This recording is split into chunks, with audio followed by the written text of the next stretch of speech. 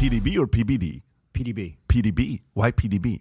President's Daily Brief. When I started at the CIA, the gold standard is, do you get in front of the president every day? The president gets what we called a book. It actually, depending on the president, it can be a pamphlet, it can be a binder, but it's referred to as a PDB, the President's Daily Brief. It's the short summary of stuff going around the world that you think he'd be interested in. 3 or 4 articles, maybe some shorts, a couple sentences. Now, let me ask you this. You think the current president enjoys the PDB or he skips them? No, he's going to read it because he was on the Senate Foreign Relations Committee, so it's somebody who's naturally He has to go through it. Yeah. Guys, welcome to the PDB podcast. We're live. We went right into it. Guys, let me tell you, we're back at it again. We're trying to solve a mystery. So for me, I'm like, look, we got to bring ex-CIA agents here, ex-FBI agents. So finally we said, look, why don't we bring somebody that's been both CIA and FBI, and that's our guest today. Let me properly read the intro so you know who we're talking to today.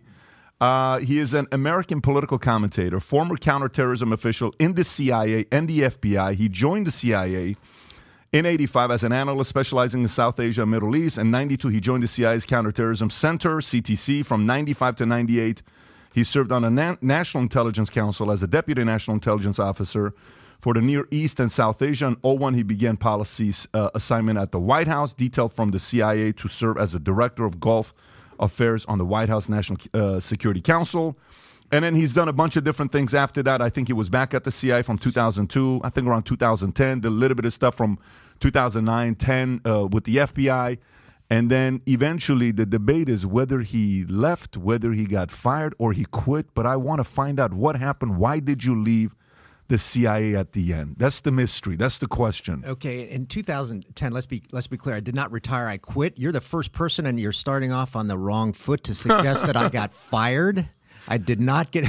You know what this reminds me of? Have you seen Larry King with what's the guy's name? The comedian you like, the Jewish comedian. Jerry Seinfeld? Jerry Seinfeld. He sits there. He says, so Jerry, why did they fire you? Wait, you think I got fired? Larry, you think I got fired? Is this serious? Have you seen this or no? Yeah, well, of course. Classic on that. So what's the deal? No, we're going to start brawling here. I 25 years of service. You think somebody would say thanks, and he says, "Did you get fired?" But there's a real story. One of the problems, 1,000 problems in the American government is the president's responsible for nominating too many people for too many jobs. So I got nominated by President Obama, whom I did not know. One of my friends put me up for the job to President Obama to be the head of intelligence at Homeland Security.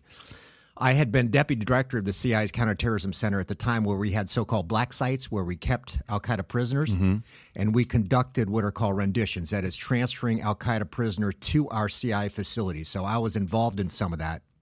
By the time President Obama nominated me for a position at Department of Homeland Security in 2009, the Congress was all over renditions and black sites. And they said, when you come down for your open, that is public nomination hearing, the Democrats are going to kick your ass one way and the Republicans are going to kick your ass another way. And I said, well, neither of you is, because if that's your goal, I'm out. That's not professional and I'm not going to participate. So to be really serious for a moment, challenge for me was after 25 years of a paycheck every other Friday, stepping out and saying, I don't have a job and I don't know what my job's going to be, and I'm going to lose my pension, and I still don't have it for a 7-year period from 55 to 62. I'm 60 now, so it's still another couple years till I get a pension. So I know this is boring, but as a government bureaucrat, and I use that word, it's painful to say, but I was, to step away from a paycheck and say I quit because I'm pissed off at the Senate, that was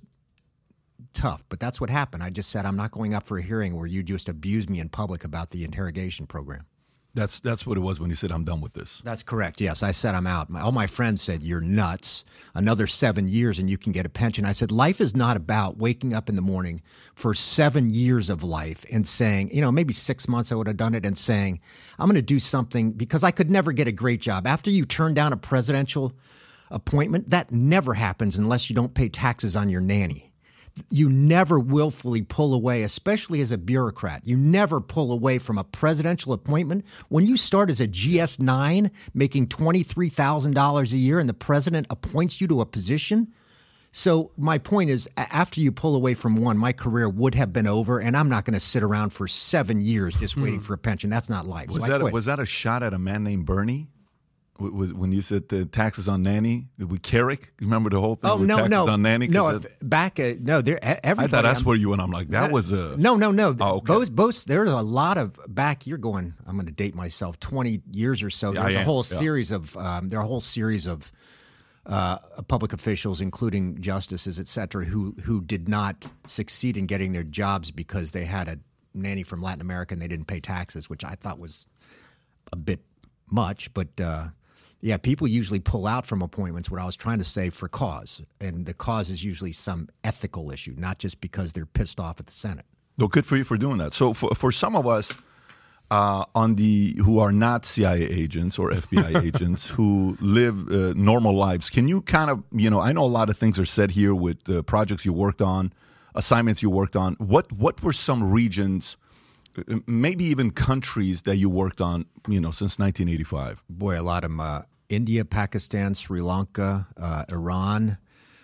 Worked a lot on Middle East stuff, including places like Saudi Arabia when I was Deputy Director of Counterterrorism from 2002 to 2005. So that's, obviously after 9/11, dealing with Afghanistan. I was in Afghanistan with a team to put together a new government in November and December of 2001, which was an incredible experience with a guy named Ambassador Dobbins, who was the man who basically put together the new government after we moved into the Army and intelligence, et cetera, moved into Afghanistan. So Middle East, South Asia generally, and doing a lot of counterterrorism stuff for a lot of years.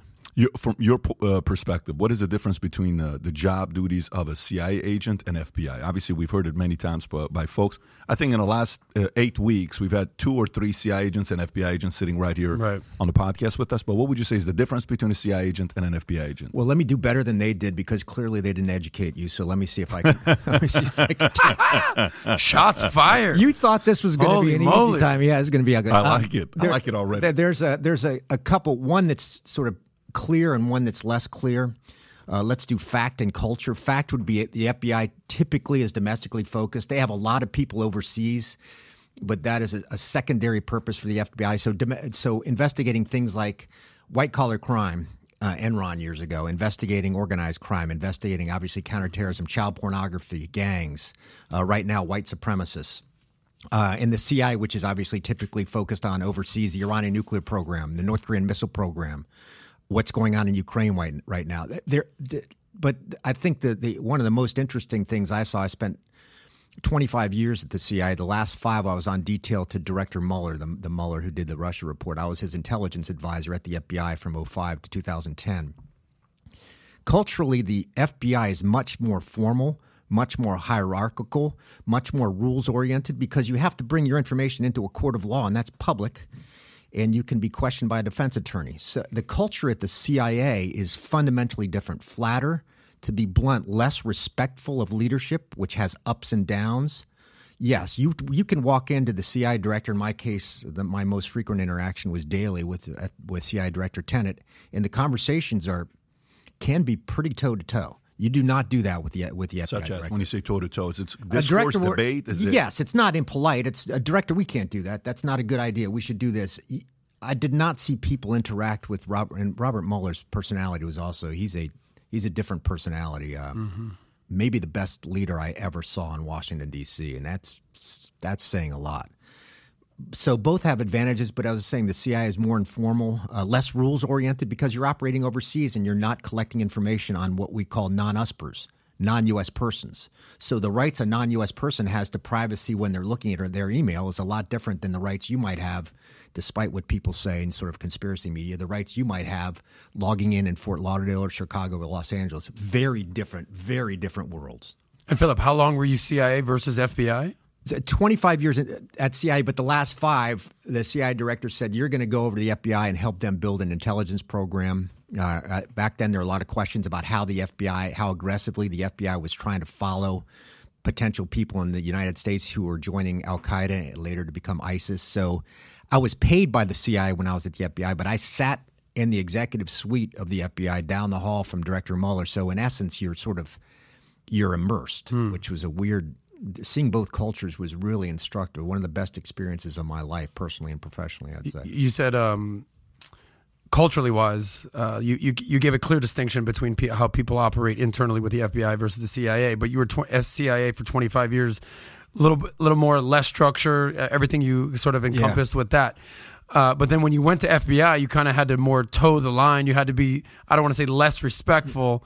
I'm sorry, more respectful. But you basically had to kind of fall in line versus CIA. You could be a more loosey-goosey with it. How did you process that? I think one of the, there's a lot of leadership questions. I do some executive coaching now and some public speaking. It's surprising how many of the lessons of leadership and management you see outside government. I didn't expect this. Outside government that I witnessed inside government. The only reason I can say that is because in my first 20 years at the CIA, I knew one thing. Mm-hmm. This is how we operate, especially operating in a world that's not visible to the public, where you think you're everything. The lack of humility, I'll get in trouble with my friends for this, at the CIA is significant because they think that they're everything. And again, in a secret world, you don't have competition. You're not questioned.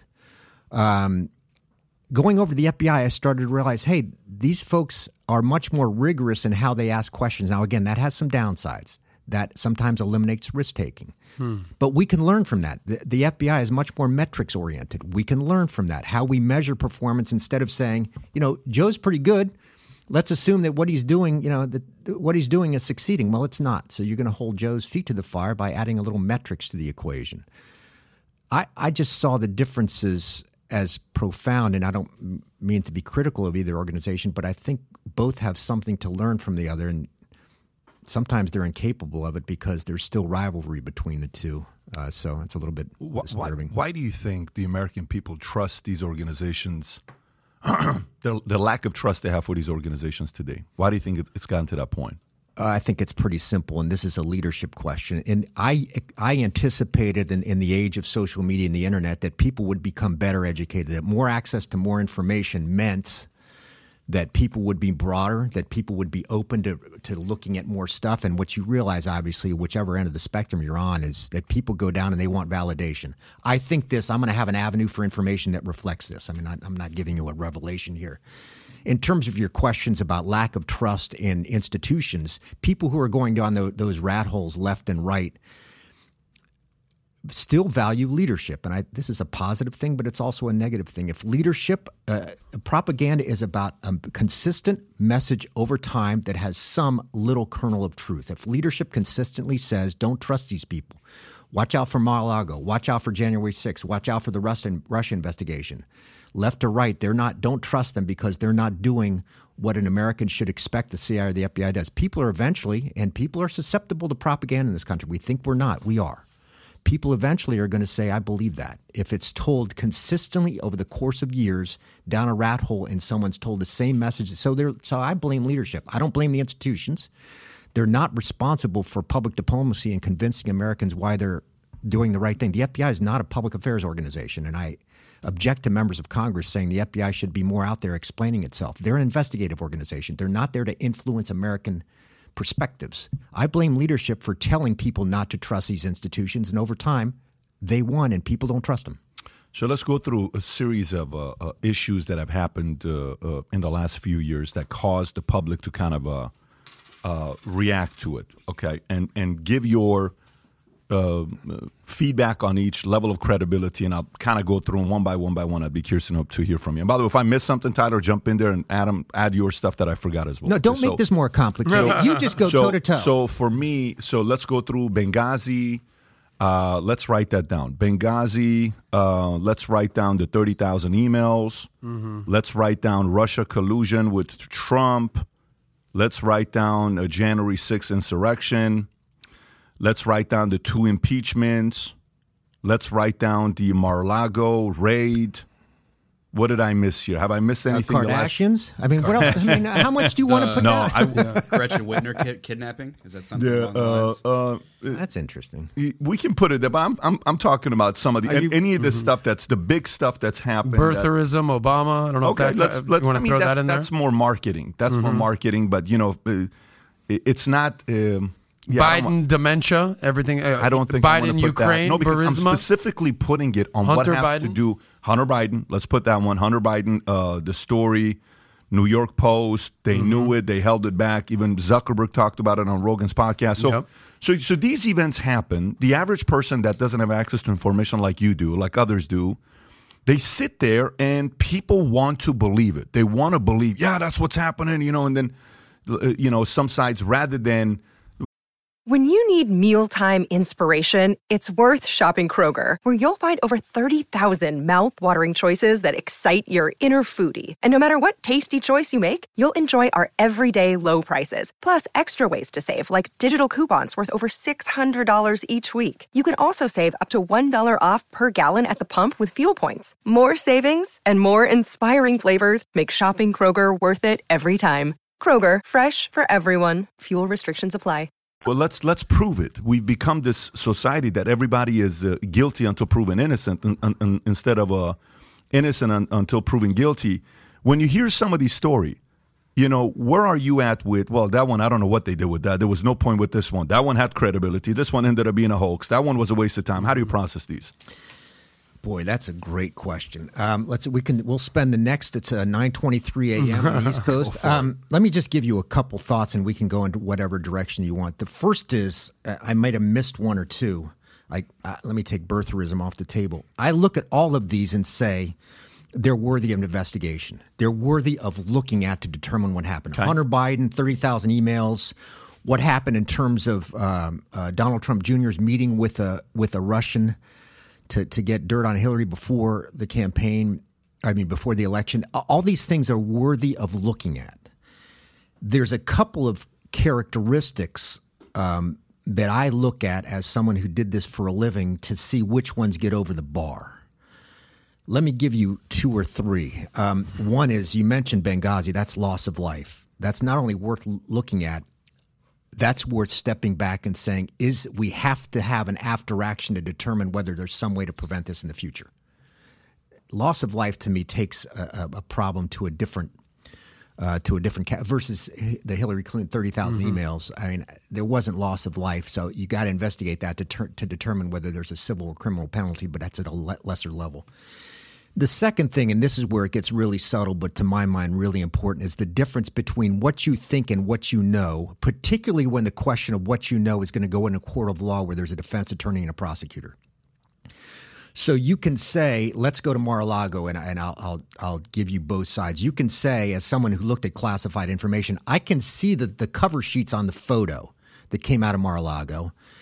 And I can say that stuff is extremely sensitive. In my world, some of that stuff I would not have had access to. And the reason it's sensitive is that if it were released to the public, the people we're collecting against, Iran, North Korea, Russia, example, would be able to figure out where that came from in a heartbeat and shut down that avenue, including potentially, if it's a human informant, that's a traitor, they're going to kill him. So that's one aspect to it. So somebody would say, well, if he's got that stuff in Mar-a-Lago, well, of course he's guilty. Why haven't they charged him yet? Then I look at it and say, well, if you want to talk about the former president of the United States, it's not clear to me exactly what he told the people when that information was removed from the White House. It's not clear to me what happened when it got to Mar-a-Lago in terms of clear direction from the president. I'm not talking about what you think and what we've heard reported. I'm talking about what you can say in a court of law. The former president doesn't write emails, so you're not going to produce an email. And he's got a bunch of advisors who probably heard different things. So you're going to have conflicting evidence going to a trial. So when I look at stuff, to really get over the bar on this stuff, I'm going through a process, an analytic process of let me make arguments both sides. And when I train analysis, I tell people, if you believe one thing, you are only a good analyst when you can go to the other side and make an argument to me that's compelling about what the person on the other side of the table thinks. You have to have your mind at a level of flexibility where you're seeing both sides. I would say on most of these, to close, Benghazi's an example. The 30,000 emails are an example. Mar-a-Lago's sort of an example. The stories are subtler than people think. And finally, there's far less conspiracy than people think. We don't do conspiracies well in government. And I'm not joking. You know, if you have 100 people going looking at the Mar-a-Lago problem, one person trying to affect that because they don't like President Trump or they do is very, very, very difficult to do. And let me rephrase that. That's impossible. I just don't see it. So take the conspiracy crap out, but put your hat on of saying, before I go down a rabbit hole of my perspective, make the other argument, and it's more difficult than it sounds. You know how hard it is to believe what you just said, that the conspiracies of people not liking somebody is out the window, or liking somebody is out the window, because I think that's the biggest problem I have. And let me explain what I mean by this. For me, CIA, maybe CIA more than FBI, but maybe we can put FBI in that as well. I have a hard time, believing that they can stay neutral. I have a very hard time believing that they can stay neutral. And then the problem I go to is, how the hell do you recruit people that don't have their own political leanings, where they're not going to be jumping to conclusion with their own, ideology or, relationships that they have? It almost hurts it, right? Like when Stephen A. Smith talks, I don't know if you follow Stephen A. Smith or he irritates me. Okay, yeah. Can we give our opinion here? He irritates me. So check this out. So with Stephen A. Smith, by the way, he irritates a lot of people, right? Yeah. But anytime Stephen A. Smith wants to give feedback about Magic Johnson, I don't hear it, because it's his best friend. So when you become too close to these players, you can't give real feedback, because you're going to have dinner with this guy and you want to keep a relationship with them. But we're in CIA and FBI, a lot of these guys can't stand a lot of these types of personalities. Like, I can imagine in the CIA, like what Peter Strzok did. It was very obvious when his text came out. This guy hated Trump. I mean, that wasn't a maybe. That wasn't a possibly. It didn't take a dummy to read some of these texts to say, this dude cannot stand who Trump is, right? Well, people who are regular people sitting out there saying, dude, what the hell is he doing? So you're telling me to not believe conspiracy theories? These are all the text messages they have on what this guy said. Hey, January 18, 2016, Martin O'Malley's a freak show. Lisa Page, yikes, baby. Yeah, that's what we... Next one, he asked me to, if I'd vote for, guess Kasich. Seriously, what would you... I don't know. I suppose Hillary, I would be. Page, God, Trump is a loathsome human. I mean, when you go through this stuff, would he be worse president than Cruz? Trump, yes, I think. This is public information. So when you say what you're saying, as much as the public wants to say, you know what, Philip, you're right, man. We're just watching one too many, conspiracy theory movies, and we just got caught up with this YouTube stuff, and maybe we're smoking a little too much hash, and we're getting a little too creative. But no, I don't know. I think there is some true hate involved, and they're targeting certain people. I think that's correct. Let me go idealistic, which is rare for me. I'm a realist, but then go practical. Idealistically, when you join the entities that I joined, Peter Strzok did a lot of damage to the FBI. What happened to him, you can argue about whether it was appropriate or not, but he did tremendous damage to the FBI. The bottom line at the CIA and the Bureau is that most of the people, believe it or not, they do have strong views. These are smart people.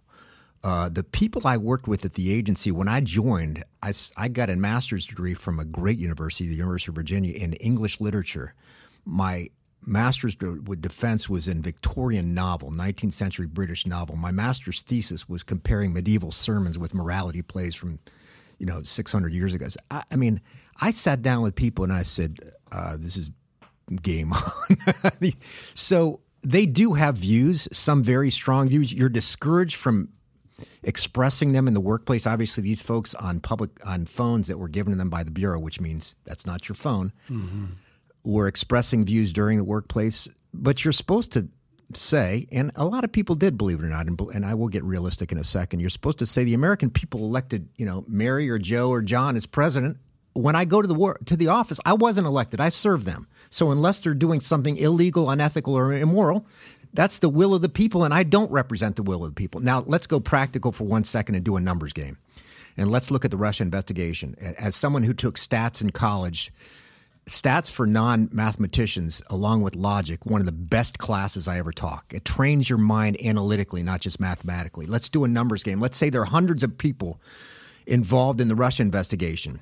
Those people are involved in reviewing things like who you're going up on with informants, whose emails you're looking at, how that stuff not only is investigated in the Bureau, but how it's overseen by many lawyers at the Department of Justice.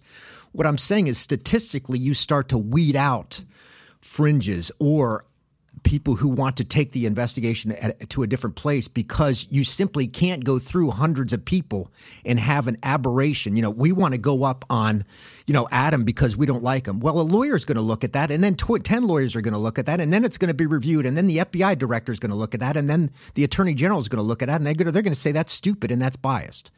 So if you don't believe me idealistically, I just say do your stats homework and tell me how likely it is that political bias in an investigation of several hundred people can be an investigation of several hundred people can be directed by one or two people who have a bias. That just statistically doesn't work. Well, you're talking about one-offs, right? Like Peter Strzok. But what happens if it's at the top? You know, whether it's a John Brennan or a Christopher Wray or even a Robert Mueller. Yeah.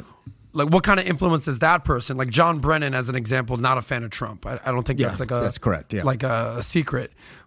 If the person at the top has an agenda, how does that affect the trickle down?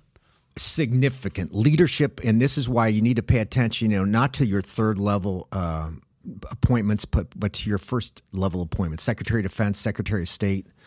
When you look at people like James Madison, Rex Tillerson, the first people involved in the cabinet for President Trump, you got to step back and say, like them or not, these are serious people. So if you like President Trump or you don't, either way, you're going to say these people are going to provide advice that he should listen to. My experience is that leadership, even in bureaucracies that look like they don't move, is huge. So let me give you a specific example. You look at the closeness of the CIA leadership pre-Iraq War to the White House, and anybody who looks at history, and I'm George Tenet, the former director, is a friend, but I think anybody who looks at history says, what are the questions you should raise about how distant a CIA director should be from the president? George Tenet was very close to George Bush. Mm-hmm. Is there a lesson that says even though the CIA is supposed to be obviously a fundamental support mechanism to the White House, there should be a distance? Because there's a contradiction there. If you're supposed to support the White House, obviously you should be close to them to understand what they think, what they want, whether you're supporting them properly. I think there is a balance in leadership over time, but it's not easy enough simply to say that they should be distant from leadership, because at some level, from the White House, at some level you have to say, we're here to serve the White House. What are your thoughts on the current leadership? It's Christopher Wray at the FBI. Boy, and the head of the CIA, I forget his name again. That's secret. I know the head of the CIA some. I do not know Christopher Wray. I think in my 36 years of doing this, this is easily one of the best combinations if you're just doing 1 + 1, both of them together, that I have ever seen. In terms of experience, and I look at characteristics of leadership, whether it's in the organizations where I consult or the executive coaching that I do, and the characteristics I saw with people like Condi Rice, Colin Powell, it's Bill Burns, by the way. Bill Burns, yeah. Mike Hayden, George Tenet, Robert Mueller.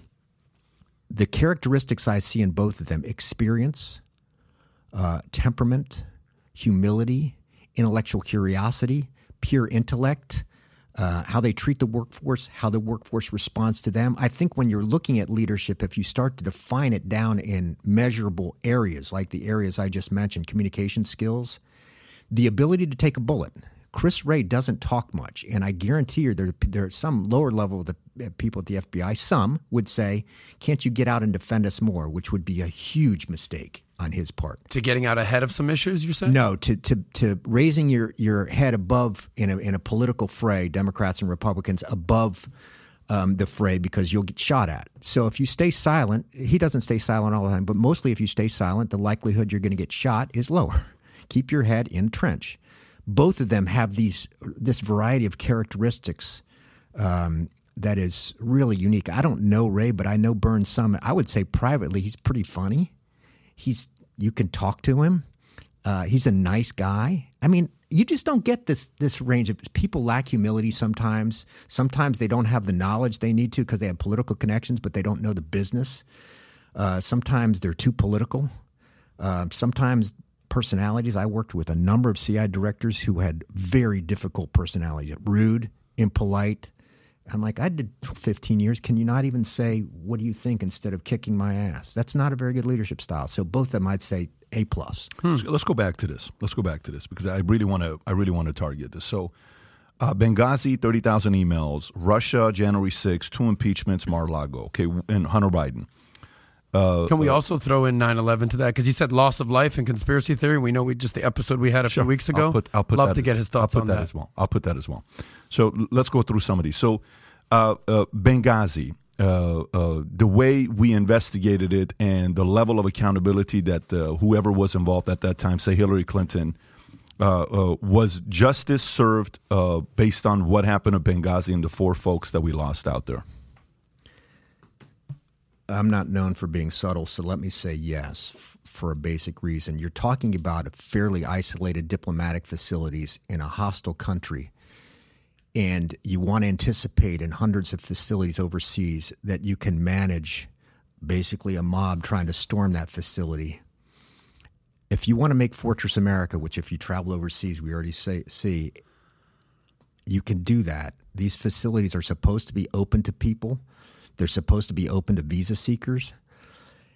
When I saw that, I saw a tragedy. I saw a tragedy that should be investigated. That's why I say I agree with an investigation. That investigation should be looking at the question of whether there's culpability. But there's a tougher question that says, how do we balance having hundreds of facilities? So there is both a cultural issue here about how America wants to be perceived, but there's also a financial issue here. Do you want to build fortresses in every tiny consulate around the planet? How do you look at that and say, we should anticipate this kind of mob coming into this kind of location and have every place not only secured, but have a backup plan to ensure that we can respond and evacuate? We do 45 seconds on TV, and that doesn't do a service to this problem. It goes back to the question of saying, if you want to say that Benghazi was a Hillary Clinton problem and that we should have responded more quickly and prevented loss of life, spend some time making the counter-argument about how difficult it would be to plan in Sub-Saharan Africa and North Africa, in the Middle East and South Asia and Southeast Asia and East Asia, for every diplomatic location we have, to plan to make sure that never happens. And I'm going to say, good luck. You can't do it. Perfect. So if we hold that kind of accountability to her, then we have to hold a similar kind of accountability of lack of perfection doesn't exist anywhere, which is fine. We have to stay consistent with that. Yes. Fair. Okay. So if we're going to say Hillary's not perfect, we have to keep going with that. So 30,000 emails, okay, on what happened, her breaking the laptops, the phones, all that stuff. Yes. Was the right level of accountability held to Hillary Clinton for what she did? And every time they asked her a question, she's like, yeah, I don't know. Yeah, I don't know. That's you mentioned earlier I'm a political commentator. I'm not. I comment on it because people ask, but I'll give a semi-political answer. I think yes. If you look at the information that was in those emails, it's not clear to me that revealing that information was hugely substantial for national security or could have led to loss of life. So in terms of legal responsibility, I'd say I don't know how much money the U.S. wants to spend on this case. Going back to what I said earlier, if you can anticipate a defense attorney is going to have a good case too. So we're going to spend a ton of money. And remember, resources are finite. If I'm the attorney general, I'm saying, man, this is going to be a ton of people. How many? I'd rather put those people on child porn. I'd rather put them on gangs. The other thing, though, I'd say the flip side of this is I think she paid a tremendous price in terms of authenticity. And this is where I will make a vague political comment. In terms of people passing judgment. And to be blunt, I think some of that was appropriate. When I saw some of the answers about why this was on there, what I knew was classified and didn't, I'm like, as a guy who did this for decades, that dog don't hunt. I thought there was way too much bobbing and weaving, way too much avoiding questions, and I thought a lack of responsibility in looking at a camera and don't give me yes, but I didn't. Give me a break. Anybody who deals with national security information knows what's going on here. If you look at some of the information in there, it is classified. Sorry. It is. Now, I don't think, as I said, there should have been a criminal charge or a civil charge, but I do think the American people judged her, and based on the answers I saw, I'm not saying you should solely judge her on that basis, but people who judged her and said this is inauthentic, okay, I'm with that. That's fine. Got it. How about you're going to get? Is this over yet? Because it's not. Let me. And the reason why I'm going to go through this, is because of the same level of accountability and softness the agency has on one side, they have to have on the other side. Or else you lose credibility. It doesn't matter what it is. If you're going to be gentle with one and making this person, well, no one's perfect. Well, it's this, well, it's that. You can't go and say the other person is evil and they're this and they're that. So the next one. Okay, so Hillary Clinton loses 2016 election. The world is shocked. Nobody watching TV thought this was going to happen. Nobody. I couldn't believe it. I was I live on a farm. 3:30 in the morning, you're like, what the hell just happened, right? So I can only imagine she's in her hotel room. They're getting ready to prepare the party, the fireworks, everything, and then it's announced that Trump wins, Trump shows up. For 4 years, all she talks about is, the election was a fraud. It was a fraud. Russia was involved. The election was a fraud. There's no way I've lost. For 4 years. But the media allowed her to keep saying that for 4 years. Nobody said anything. Should she have every chance she got that when she got on TV talk about that there was an election fraud for her losing to Donald Trump? Was that okay, what she was doing? The answer could be yes or no. I'm okay with it. I didn't particularly care for it. I thought it was rehashing an election that she lost that was humiliating. She lost to a candidate that was not the strongest candidate the Republicans ever put up. I mean, just talking apolitically, if you look at polling numbers, I think a strong Democratic candidate, somebody of the caliber, I'm just talking about polling numbers and sort of reach across America, she had to have been embarrassed. And I think looking around saying, what happened here for someone, I'm going to quote someone who, and I won't use the name, once said, somebody who knows her said, there are no mirrors in the Clinton household. I thought that's a great line. In other words, not looking, saying maybe I didn't run. Maybe I should have campaigned in the Rust Belt in the Midwest. Fair enough. That's exactly right. So I think the media can put on whoever they want. That's a choice of a producer. But in terms of people to listen to me, it sounded like sour grapes. I didn't think it did her any favors. Yeah, the only reason when I say media, can't we do like sports or something? We're about to get into some sports. So a CIA guy wants to talk sports. But I asked this because when you say media can put whoever they want, that's the producer's job. You're right. But social media can also choose who they want to ban, and they never banned her for saying but time. The fact okay, that. This is America's choice. I don't do Twitter. I don't do I have a LinkedIn account because people sometimes send in interesting questions or hire me for a speech. But if you choose to do that, you can. My as someone who does media for a living, my question is, why don't you check out? If you don't like that stuff, check out. Go have a glass of Cabernet. Go run 5 miles. Go learn to cook. Check out from where? What do you mean? Check out from a life that says, I have to know every 5 minutes what Hillary Clinton said, what Donald Trump... No, that's not what I'm saying. What I'm saying is actually the other way. What I'm saying is the fact that social media companies allowed all those video clips of Hillary saying that there was this was a fraud election. They allowed her clips to stay on, but the other side, the moment they said, no, this is, you're just talking about a conspiracy theory. So Hillary Clinton's, loss wasn't a conspiracy theory, but Trump's was a conspiracy theory. So which conspiracy theory is allowed and which one's not?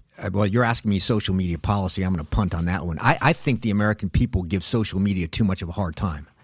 If you want to sit down in Silicon Valley and say there's billions of tweets and I've got to figure out which one's violent, which one's semi-violent. Give me a break. Oh, no, you give me a break. Give me a break, so Mr. Philip Mudd. So you think that they should sit down, an American company that's supposed to make money for America and influences the globe and go under because they're hiring Dude, what do you think they should do? You're the same guy that said you can't treat me like a dog and put a muzzle on my mouth. I'm going to say whatever I want and you can't silence me. You said that. You said that on CNN. You said this. That's what I'm saying. I think they should spend less time silencing Pico unless... Okay, cool. Then that's what I'm saying, yeah. Unless when you get into suggesting violence, and I mean suggesting, I don't mean asking for, I think you're done. I think you're done. Okay, fair enough. I believe that Congress should be saying, these are American businesses making a lot of money. How do we make their jobs more doable instead of kicking their ass? So then if you're saying that, you can't put any violence...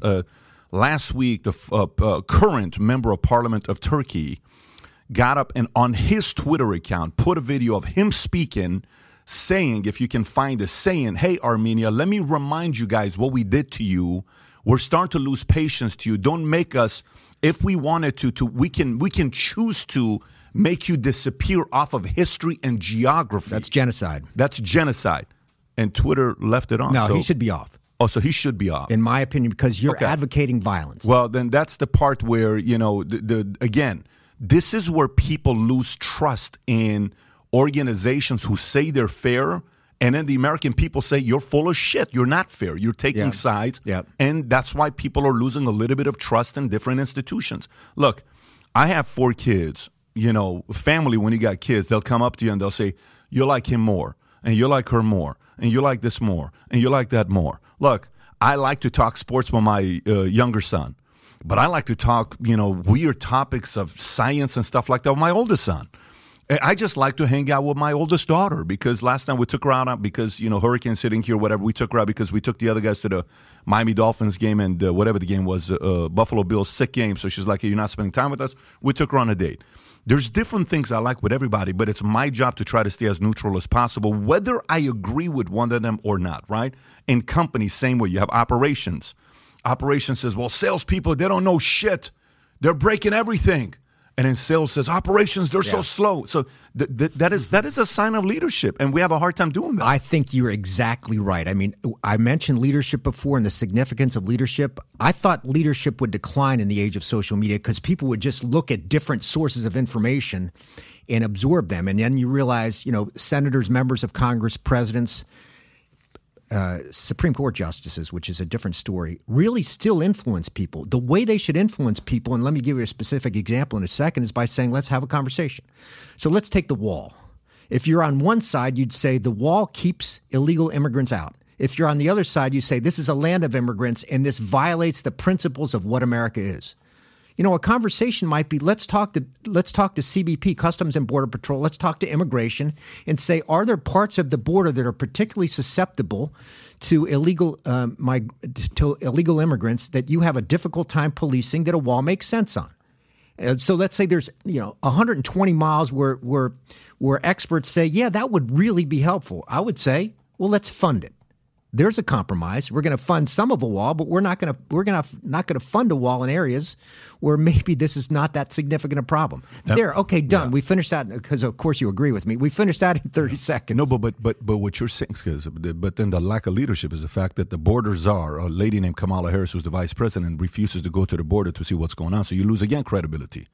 If you listen, what I said just a week ago, I said, I have so much respect for Nancy Pelosi. China tells you if you go to Taiwan, we're going to do this to you. She shows up, and then Azerbaijan and Turkey says, well, then she shows up to Armenia. Listen, salute. She's got some balls. I think she has more brass than Biden and Kamala combined. If you ask me, that's just. But to me is you don't have the audacity to show up to the border. Listen, of course the American people don't believe you. Even your own side doesn't believe what you're saying. You've lost credibility. Leadership is losing a lot of credibility right now in many different organizations. And it's not just all the way at the top at the White House, VP, FBI. It's a lot of different institutions. And by the way, I don't think that's good. You said something very interesting. I think you were talking about the January 6th, where you and Lemon were going back. I don't know who it was you were talking to, but the whole conversation was about the fact that this is not a good idea, the fact that we keep pushing it. The lady sitting to your right, I don't even know what she was saying. She was saying, no, we should continue to push this because maybe the more, and she's saying this to the host, maybe what's going to happen is if we keep doing this January 6th committee, Trump's going to get so upset that all of a sudden he's going to say something on national television. Or this was Cuomo, when Cuomo was doing, you were with Cuomo with the girl sitting to your right. And then Cuomo's like, no, that's not the right reasons to do this. And then you say, I don't think we should do this because it's getting America to be more divided. We keep getting more divided, these games they're playing. Well, and some of this, goes back to, let me be a bit of a Pollyanna. I wish, this shows why I will never run for elected office. I think the American people, I sort of have faith in the American people, will respond to a fact. The fact is we have a problem at the border.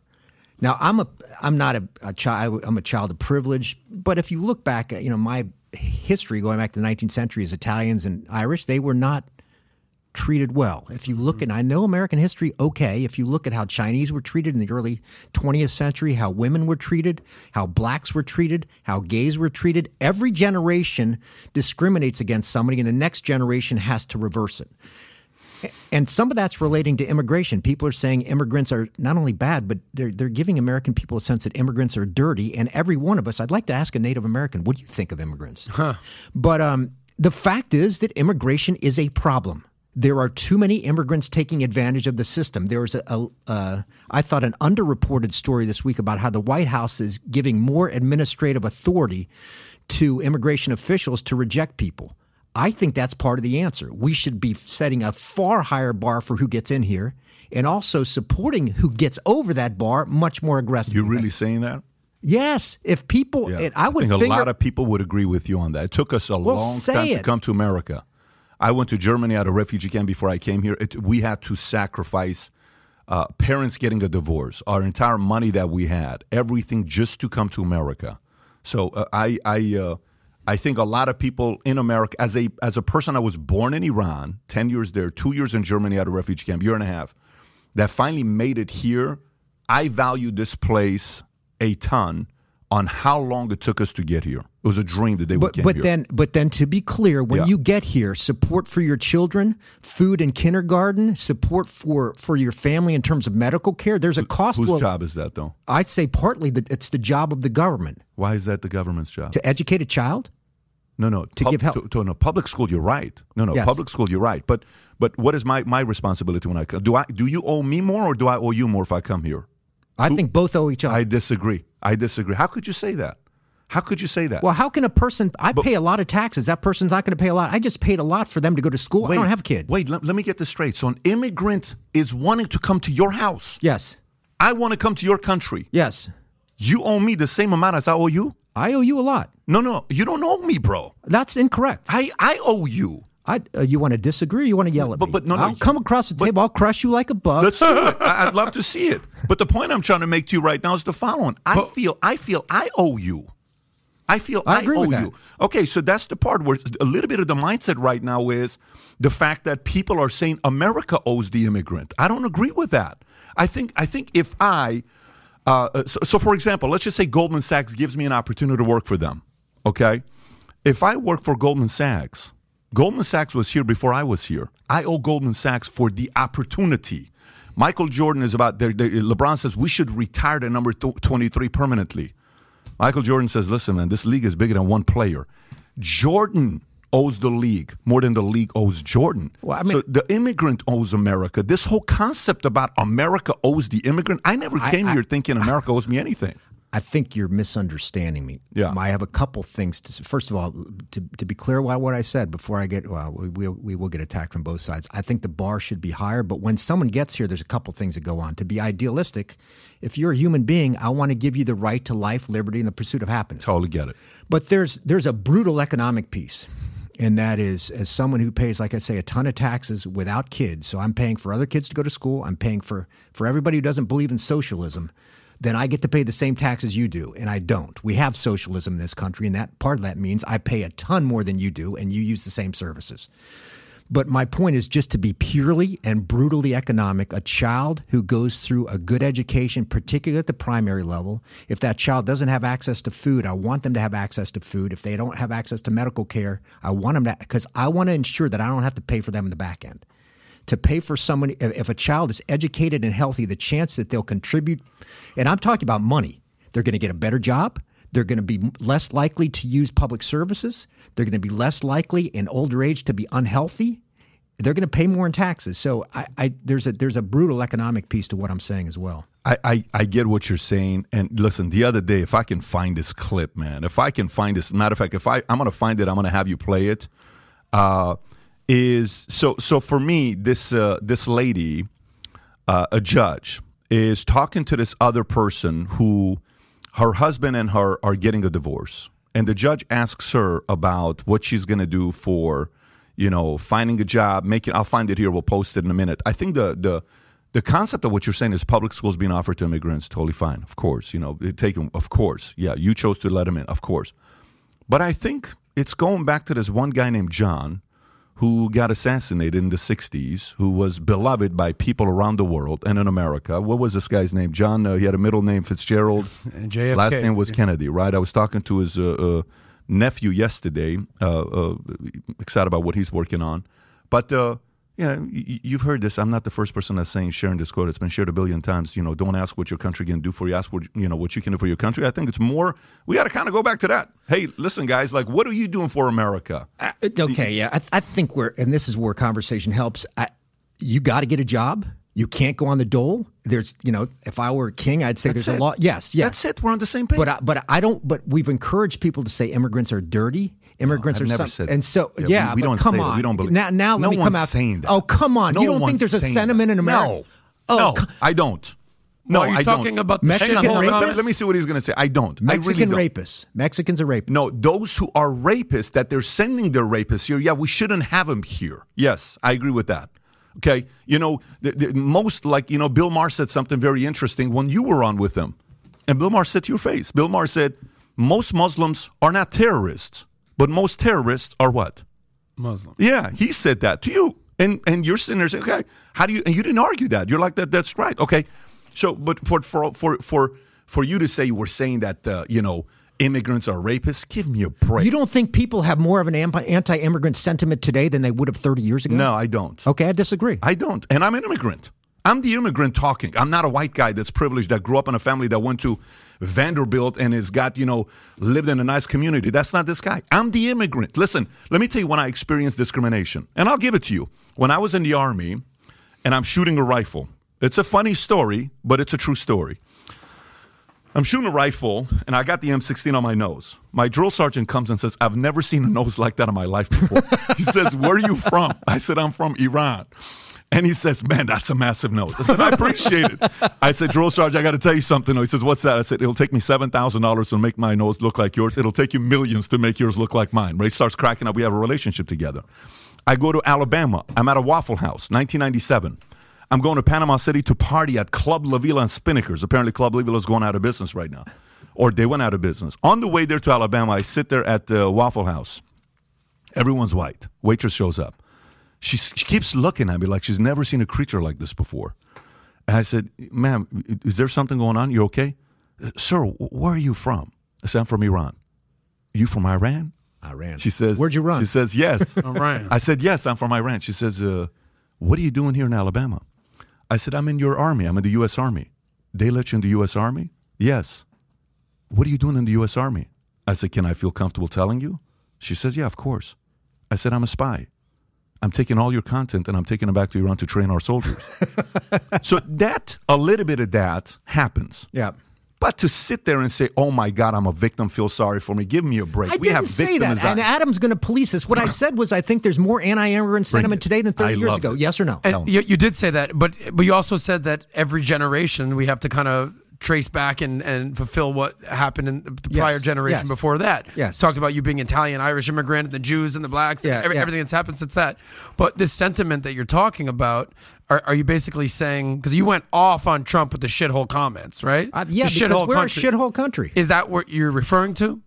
You're saying that the sentiment against immigrants? Shithole country. Is that where you're going with this? Yeah, I mean, I can't look ahead far enough to say where people will judge us in the future. I can guess based on history they'll judge us for something. In terms of how we treated people, maybe how we treated immigrants, I don't know. I'm not comfortable with the rhetoric I see about immigration in this country. I would say the rhetoric has to be more fact-based.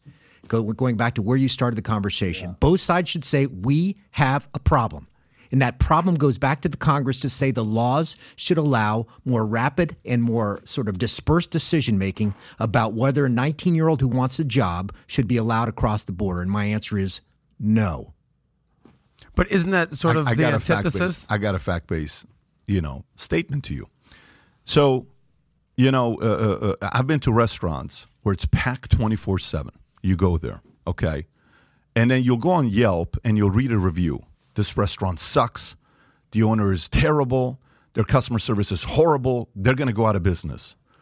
And I'll be in the restaurant. I'm like, dude, if this review is right, why the hell am I in line for 20 minutes? What the hell is going on with this restaurant that's supposed to be the worst restaurant in the world? If America treats immigrants so bad, why did we have a record-breaking 2 million people came through the border? If we're so horrible at immigrants, if we're so terrible at treating immigrants, what do you say to that? If you could stop twisting my comments, I did not say we treated immigrants poorly. I think if you look at things like access to... I wish we could rewind this thing. I said people's thinking and attitudes about immigrants has changed to the negative. Because people like you keep saying it. Oh, for God's sakes, you asked me. Because we keep saying okay, it, we're Philip. perfect to them. We've been... Well, I just have one question, because we're pro-immigration here, correct? Illegal immigration. We all came from... My family were Russian Jews who came over in the Bolshevik Revolution. You came over in 1992 after the Iranian Revolution. You said that your family... Right, 1990, sorry. Your family came over, I don't know, wherever. Italy. Italy. Okay. But you're saying that there should be certain qualifications, that we want the best of the best of the best and the brightest. But isn't that antithetical to what is literally written on the Statue of Liberty? What does it say on the Statue of Liberty? Give me your tired, give me your poor, give me your huddled masses, give me your homeless. Those aren't exactly the brightest minds out there. These are poor refugees, immigrants who are coming here for political asylum to escape what is going on in other countries. Yes. So what's the deal with that? I think it goes back to the problem we have about conversations in Congress, especially with ease of movement in the 21st century. To sit there and say that everybody who, because they're poor, wants access to America means that over time, the ability to absorb poor will decline. You can't overwhelm the system. So the conversation in Congress has to be, there has to be a balance between saying we live by the standards of America. And that might be a numerical judgment. That is, we can absorb X number of people. That's a legal judgment. That means some people who might be qualified aren't going to get in because we can't absorb that many. But I go back to saying Democrats and Republicans can't sit down and say we have a problem. On the Democrat side, it has to say we need to have limitations that may lead to adjustments in law. On the Republican side, it has to mean that we're going to allow a fair number of people here who are going to live off the system for a while because they don't have that many skills. Maybe they come from a place where they're oppressed. I just go back to saying I wish we could have realistic conversations among professionals instead of saying, you know, both tribes, Democrats and Republicans, say not only are they the adversarial party, what we're increasingly saying is they are the enemy and they don't represent American values. That's in the past, I don't know, decade or two, and that is corrosive. One more point here regarding skills. All right, I'm born and raised in Miami. I can't tell you how many Uber drivers I run into, waiters I run into. I said, oh, how long have you been driving Uber? Oh, 2 years. Oh, where are you from? Colombia, Venezuela, Cuba, pick a country. Oh, what'd you do there? Oh, I was a doctor. What? Yeah. Okay, oh, I was an engineer. What? Right? So you talk about skills. You're talking about people who are of higher pedigree of other countries that show up here and they're just happy just because they're in a freaking America and they're okay driving an Uber. Now, obviously, they want to make more of their life. They want to do more than that. But yeah, there's sort of a tipping point here where it's like you might be a highly skilled doctor in Venezuela, but now you're an Uber driver in Miami. How do you grapple that? And to Pat's point, I think that shows that proves my point. We want to ensure that we maintain some sort of standards of immigration where people like that still see opportunity. And at some point, I would be afraid that if we flood the system, there would be fewer opportunities. Our ability to but to allow for an opportunity for an immigrant will decline, which is sort of, I guess, half a Republican argument. I still think this is a great place for people to come. I mean, I look at this has been acrimonious for the past 10 minutes, mostly your fault, Pat. But I look at my childhood. Comedic sensibilities and funny. Growing up in Coral Gables, I fished in the canals of Coral Gables. You grew up in Coral Gables? Coral Gables, yes. Oh, wow. Coral Gables, South Miami. South Miami, of course. I played Little League Baseball. I rode around on my bike. You know, we played in the park, and Mom said, come home when the lights go on. I look at my childhood, and you don't know it when you're a child. Mm-hmm. But, man, what an idyllic life. I don't know where you could live. And, I lived in Paris for a while. Okay, let's take Paris off the table. But I'd look at that and say, boy, I hope every immigrant and every American gets that opportunity. It was awesome. Mm-hmm. I never caught anything, but that wasn't the point. It was a lot of fun. To come down here. So let's wrap this up before we go. Let's wrap this up. January 6th, how much credibility is behind what they did with, every day on TV we're watching insurrection. And I got two more, and then we're wrapped up. Not wrapped up with the whole episode, just we're this wrapped segment. up with this segment. Correct. Yeah, we're wrapped. And then we're going then we can go to events. sports. So we go to sports. You're giving me hope that we're. It's like I need a. We got one more hour, Phil. Well, when his eyes been on the 11. time. As they say, it's 12 o'clock somewhere. So, I know you're used to 45-second segments on CNN. Yeah. We go 2 hours here, baby.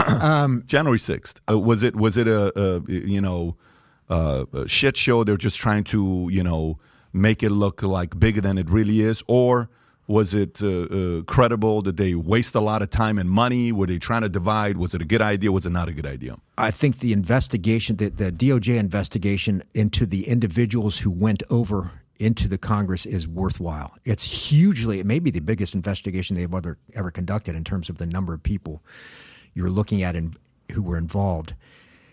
If you wrap in election denial, I think the political investigation is worth it because the prospect that people will go into a future election and do the same thing, I think, is worrisome. I tend not to be sort of the sky is falling, but I would not want to encourage people to say it's now acceptable political rhetoric to say the election was stolen from me. And Mitch McConnell supporting legislation that sort of changes the game on this, I think, is an indicator there are people on both sides of the aisle a little bit worried about attitudes in America on elections, election denial. That's different from how culture dealt with it. I think it once again divided culture into saying we ought to immediately prosecute people in the White House. Try that trial. Can you show me consistently how all these people told somebody to go break a law and break a criminal statute? Or do you think that? I thought the coverage encouraged people to say this is the only thing that's important in America right now. It's important, but there's a lot of other things going on. It's not the top thing I worry about. Mm-hmm. So I thought some of the investigative work was valuable, especially in terms of not only holding people accountable, but looking forward and saying, how do we change laws to ensure that election denial isn't part of the American political culture? In terms of cultural coverage, I'm like, this is like, whoa, this is overwhelming. Too much. Okay, how about the two impeachments? I thought, I'm going to say this again, I thought the investigation that Robert Mueller conducted was serious and worthwhile. As someone who did foreign policy for a lifetime, suggesting that it's okay to encourage foreign powers, Russia or others, to inject information into an American election, that needs to be investigated. People who attacked Mueller for not filing charges, including people that I knew at the FBI who were on Mueller's team. Mueller was the most straightforward, the best leader I ever saw in government. He looked at this and said, again, you got to look at both sides of this argument. I'm not sure that we should or can prosecute these cases. So worth investigating, but I thought Mueller's decision was entirely defensible. In terms of coverage, man, again, we made it the only thing people talked about in the midst of serious conversations we should be having about why our educational standards are modest in this country. Educational or health care in this country is excellent. Access is still, compared to our peer countries, okay. Life expectancy is dropping. Things like obesity and diabetes. You know, you might call me again a Pollyanna, but if you want to talk about stuff that affects an American citizen, healthcare affects an American citizen a lot more than a Russia impeachment will. So I thought the process was appropriate. The attention was a bit much. In terms of the second impeachment, I thought that was an egregious abuse of presidential power to ask a foreign leader to investigate a rival's son. I think Hunter Biden is worthy of investigation. That is some dirty stuff. But you can't have presidential authorities pressing a foreign leader to conduct a political investigation or a criminal investigation against a rival. That's a no. You can't do it. Can't do that. You can't do that. So when Obama did it and he got caught, recorded, I'll do it after the election, he shouldn't have done that either. He should be investigated today. That's what you're saying. I don't remember. You don't remember when Obama said, when he's talking on national television, he got recorded saying, let's get this election knocked out of the way, then we'll address that? No. Talking about with Russia? Yeah. Russia and the invasion of Crimea. Yeah, I mean, I was like, it's fun. Like, I don't know what channel you watch. If you didn't see, well, I can kind of see what channel you watch. If you didn't, no, see, you just made an assumption. That's I don't have a TV. Yeah, but this right here was on a hot mic. He gets caught. By the way, this is the problem. This is the problem that we have, and I'm not saying you're the problem. The problem that we have is the fact that if a guy like you, your background is CIA and FBI, and you didn't see this, and this was all over television. Time out. A president asked a country overseas to conduct an investigation to a political rival. Are you saying that's what this is? Wait a minute. Do you want to go to what Biden did when he told the Ukraine guy what he's going to do? If you play this card, you're going to lose a lot. Again, this is the part why I'm doing this. Some people are watching this and they're saying, Pat, we don't give a shit. Why are you doing it? I'm not doing it for you. I'm doing it for me. Here's why I'm doing it. Stay consistent is all I'm saying. Because to the left, Trump is to the left what Hillary is to the right. Okay? Yeah. Let's just kind of put it there. For me, if I'm going to go hard at someone, I have to go hard on the other one as well that maybe is on my side. Well, unless they're not equivalent. Oh, so to you between the two, I'm assuming the lesser of the two evil to you is Hillary. Man, you're not. I'm doing facts. Did someone ask a leader of another country to conduct a criminal investigation against the child of a rival? If we do that, I can bring 1,000,001 different things that Biden has done and Obama's done and show it to you. And then what are you going to say? So this is a conversation about give me space on missile defense, and you want to say that's the same as asking for... Do you want me to pull out what Biden told the guy that here's what we're going to do? I want you to answer the question I just asked you. Are you saying this is equivalent or not? I think every one of them at the same level. If you're asking for a favor that we'll do this afterwards, it should be held at the same level. I disagree. If the favor is about a diplomatic conversation that doesn't involve a political rival, I see that as diplomacy. Now, you might not like the diplomacy, but that's not what. So let me ask you this: Why the infatuation with Ukraine all of a sudden with U.S.? Why?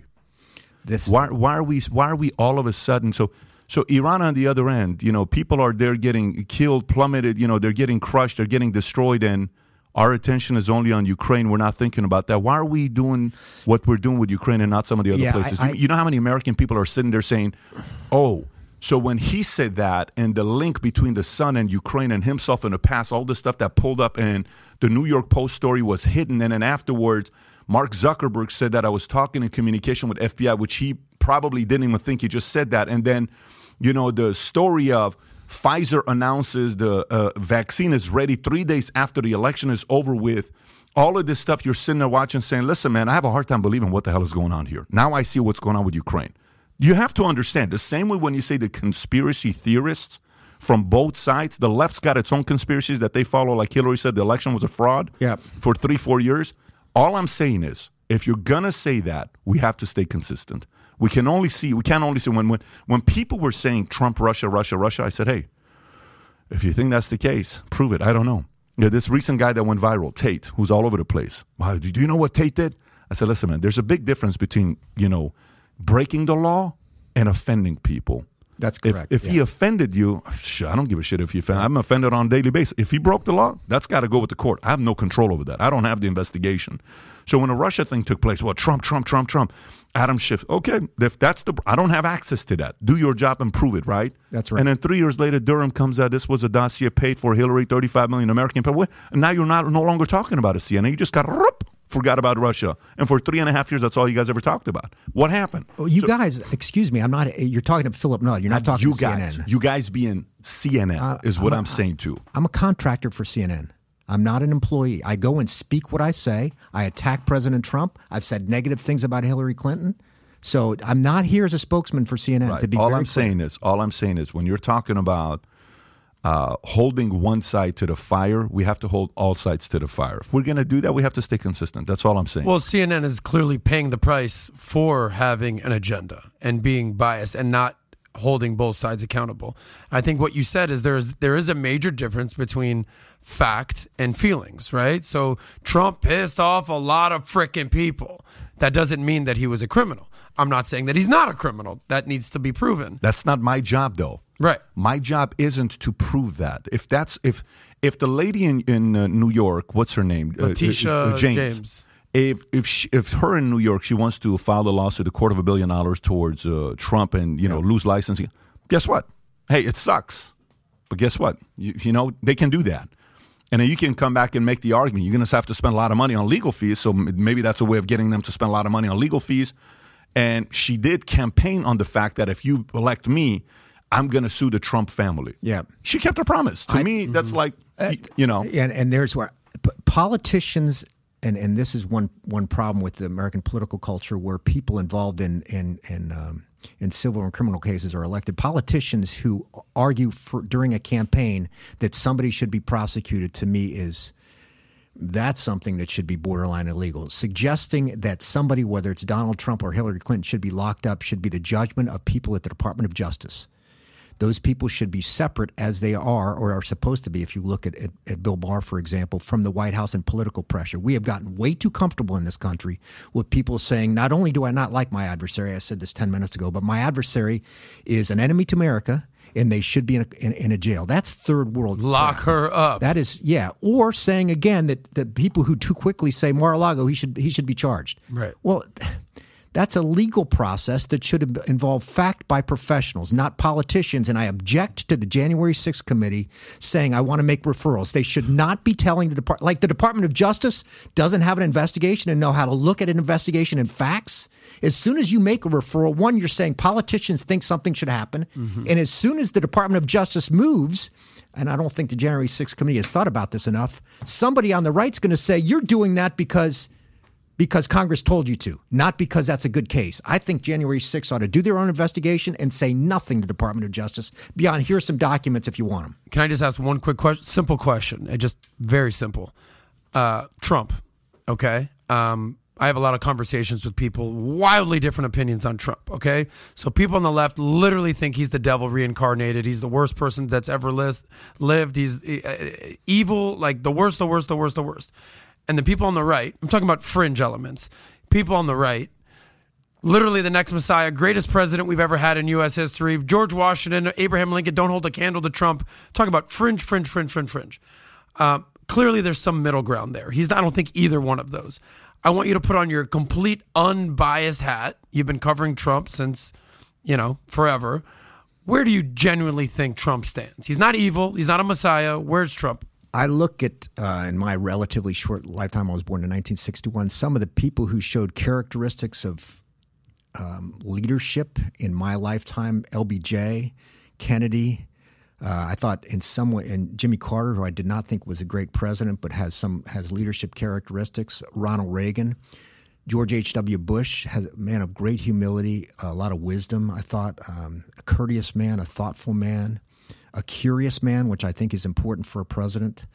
If you look at defining this by characteristics of leadership, intellectual curiosity, experience, humility, ability to deal with an adversary and rise above the fray, I don't see those characteristics in President Trump.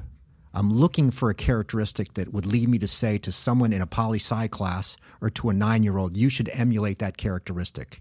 And I'm including characteristics, personal characteristics like temperament, like courtesy, like kindness, like humility. I just didn't see him. Mm-hmm. I don't disagree with you, but isn't that why he was elected? Because he wasn't the traditional political figure. He's a businessman. He grew up in the rough and tumble streets of New York. He had to make it. Isn't there something to be said about that? I do, but I think that's because politicians have encouraged Americans to have started to say, if I take Americans down, which is easier than taking them up, if I take Americans down, I can win votes. By taking them down, I'm saying you can sit there and tell people that person's evil, that person's your enemy, that person does things that are un-American, as opposed to looking at the country as Reagan did, as LBJ did, and saying, I can go to a higher place, which sometimes means telling people things they don't want to hear. The shining city on a hill. Correct, basically. Yes. Which I talked about my childhood. I lived on a shining city on a hill. It was awesome, my childhood. I wish my dad and mom were around. They're not. I would tell them once again I loved them. I didn't tell them enough. They just did me a tremendous favor by the environment I had and the education I had. I think that's a good reminder for everyone out there to just tell your parents you love them. So listen, appreciate you for going through this with me while I'm going back and forth with all these stories. Dude, I'd still be in D.C., but that's okay. That's okay. Well, this is how we do it. We all of a sudden, Phil, boom, I've seen you deal with way worse than this, brother. If people come to this show, they kind of know we're going to talk, and it's a long form. You get a chance to talk. We get a chance to give our arguments, and I think at the end of the day, the audience wins. And that's what the outcome is. There's a few topics I do want to talk about that's more current. I want to talk about Iran, what's going on there. I do want to talk about the Nord Stream pipeline, what's going on there, the whole comment from the PM of Poland, sabotage. So that's some very, very interesting stuff. And then a few other topics that we may hit up here that we have. But prior to doing that, I want to give a shout out to our sponsor, Aura. Aura is somebody that we decided to team up with a couple months ago for a specific reason. I've been in the financial industry now for 20-some years. Every meeting I'm going to right now, all they're talking about is cybersecurity. Our amount of money we've spent in cybersecurity the last year has gone up every single year. Cybersecurity is officially the number one crime. Cybercrime is officially the number one crime effective 2021 ahead of home robbery. 1.5 million incidents last year, nearly $52 billion of losses to American people just last year because of cyber attacks. And it's not slowing down. It's just getting more and more. And I think a lot of people, when they see this, they're kind of like, well, it's like selling insurance. Pat, why do I need insurance? I'm only 32 years old. Nobody thinks they need insurance until they find out they have cancer, unless they realize somebody in their family is about to lose their life. And then you sit there and say, man, I wish I had insurance. Just trust me. I've gone through this many times. We had our guys go on Aura and run a test for themselves. On the dark web, one of our guys, Aaron, had 40 of his passwords on the dark web. And that's what Aura does. So when it comes down to fraud, every second matters. Connect your credit, bank accounts, and get notified of any changes up to 4 times faster than Aura's competitors. Their VPN allows you to stay anonymous online by keeping your browsing history and personal information safe and encrypted. And their antivirus software will block malware and viruses before they infect your videos. Protect you and yourself from America's fastest growing crime. Try Aura free for 2 weeks and see if any of your or your family's personal information has been compromised. You can start your 14-day trial today at aura.com/PBD. Once again, aura.com/PBD. Aura is spelled AURA.com/PBD.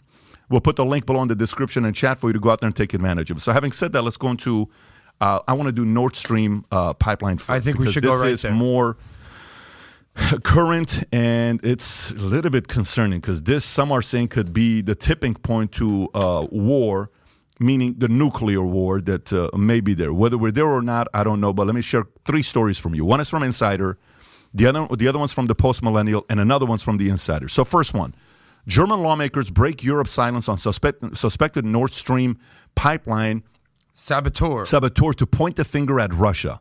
On Tuesday, Swedish and Danish authorities reported 3 leaks in the pipelines running under the Baltic Sea from Russia to Germany, 2 in Nord Stream 1 and another in Nord Stream 2. The 2 senior German lawmakers have pointed a finger at Russia over suspected sabotage of Nord Stream natural gas pipelines.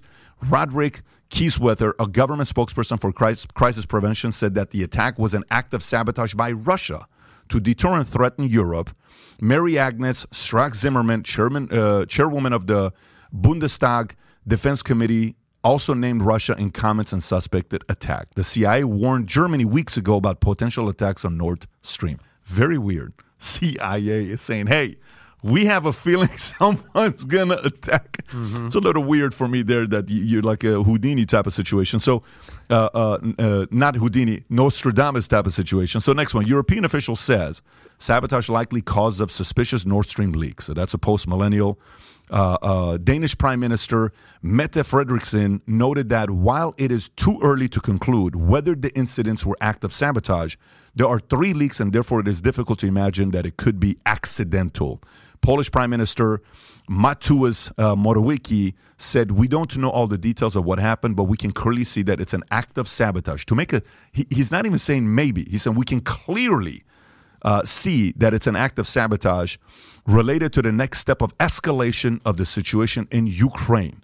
And last but not least, the same story again comes with some of the commentary where the reporter said, but will you, when Joe Biden was asked February 7th, I'll read this on what happened between Joe Biden when his question was asked. It's pretty intense.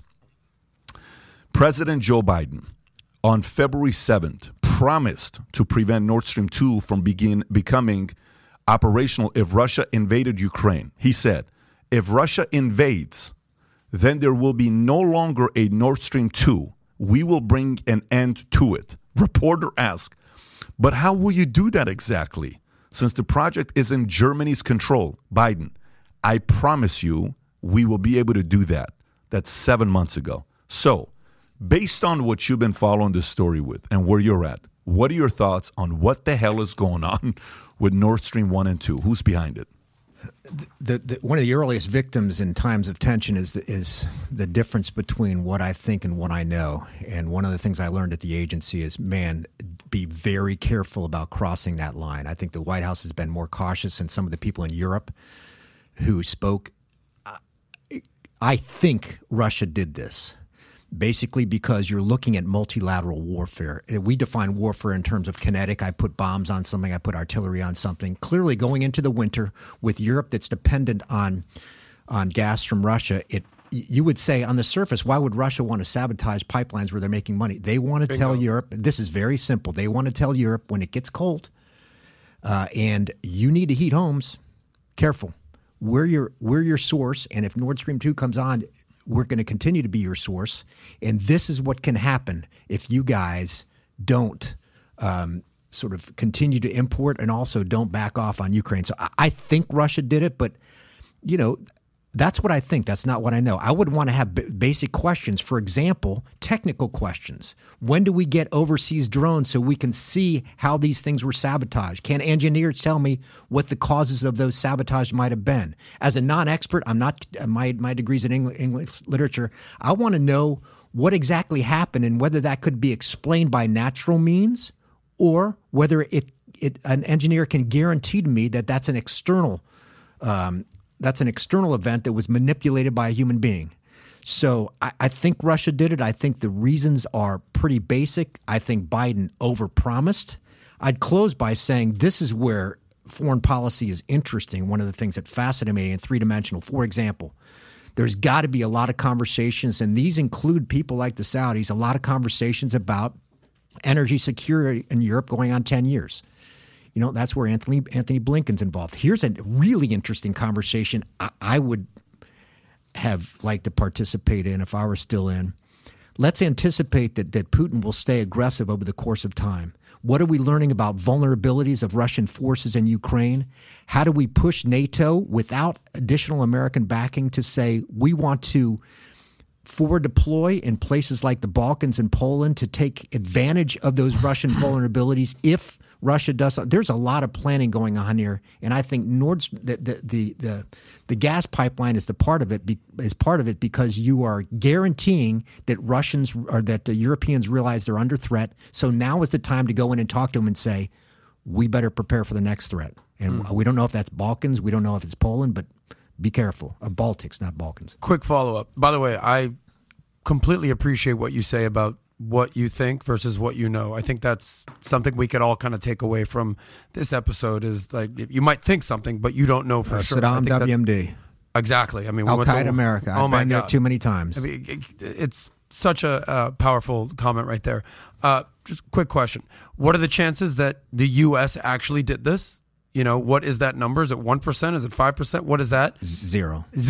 You don't think they did this? But again, let me be for people who say, you know, you're just supporting the government. If you do that, you're going to have an executive order. That executive order is going to have to go through a chain of command. You're going to have to not have a number of people who are involved in the actual sabotage operation. So going to my college stats class, what's the likelihood that not one of them has or will ever speak? That's you. If you're doing the multiplication numbers, that's just not possible.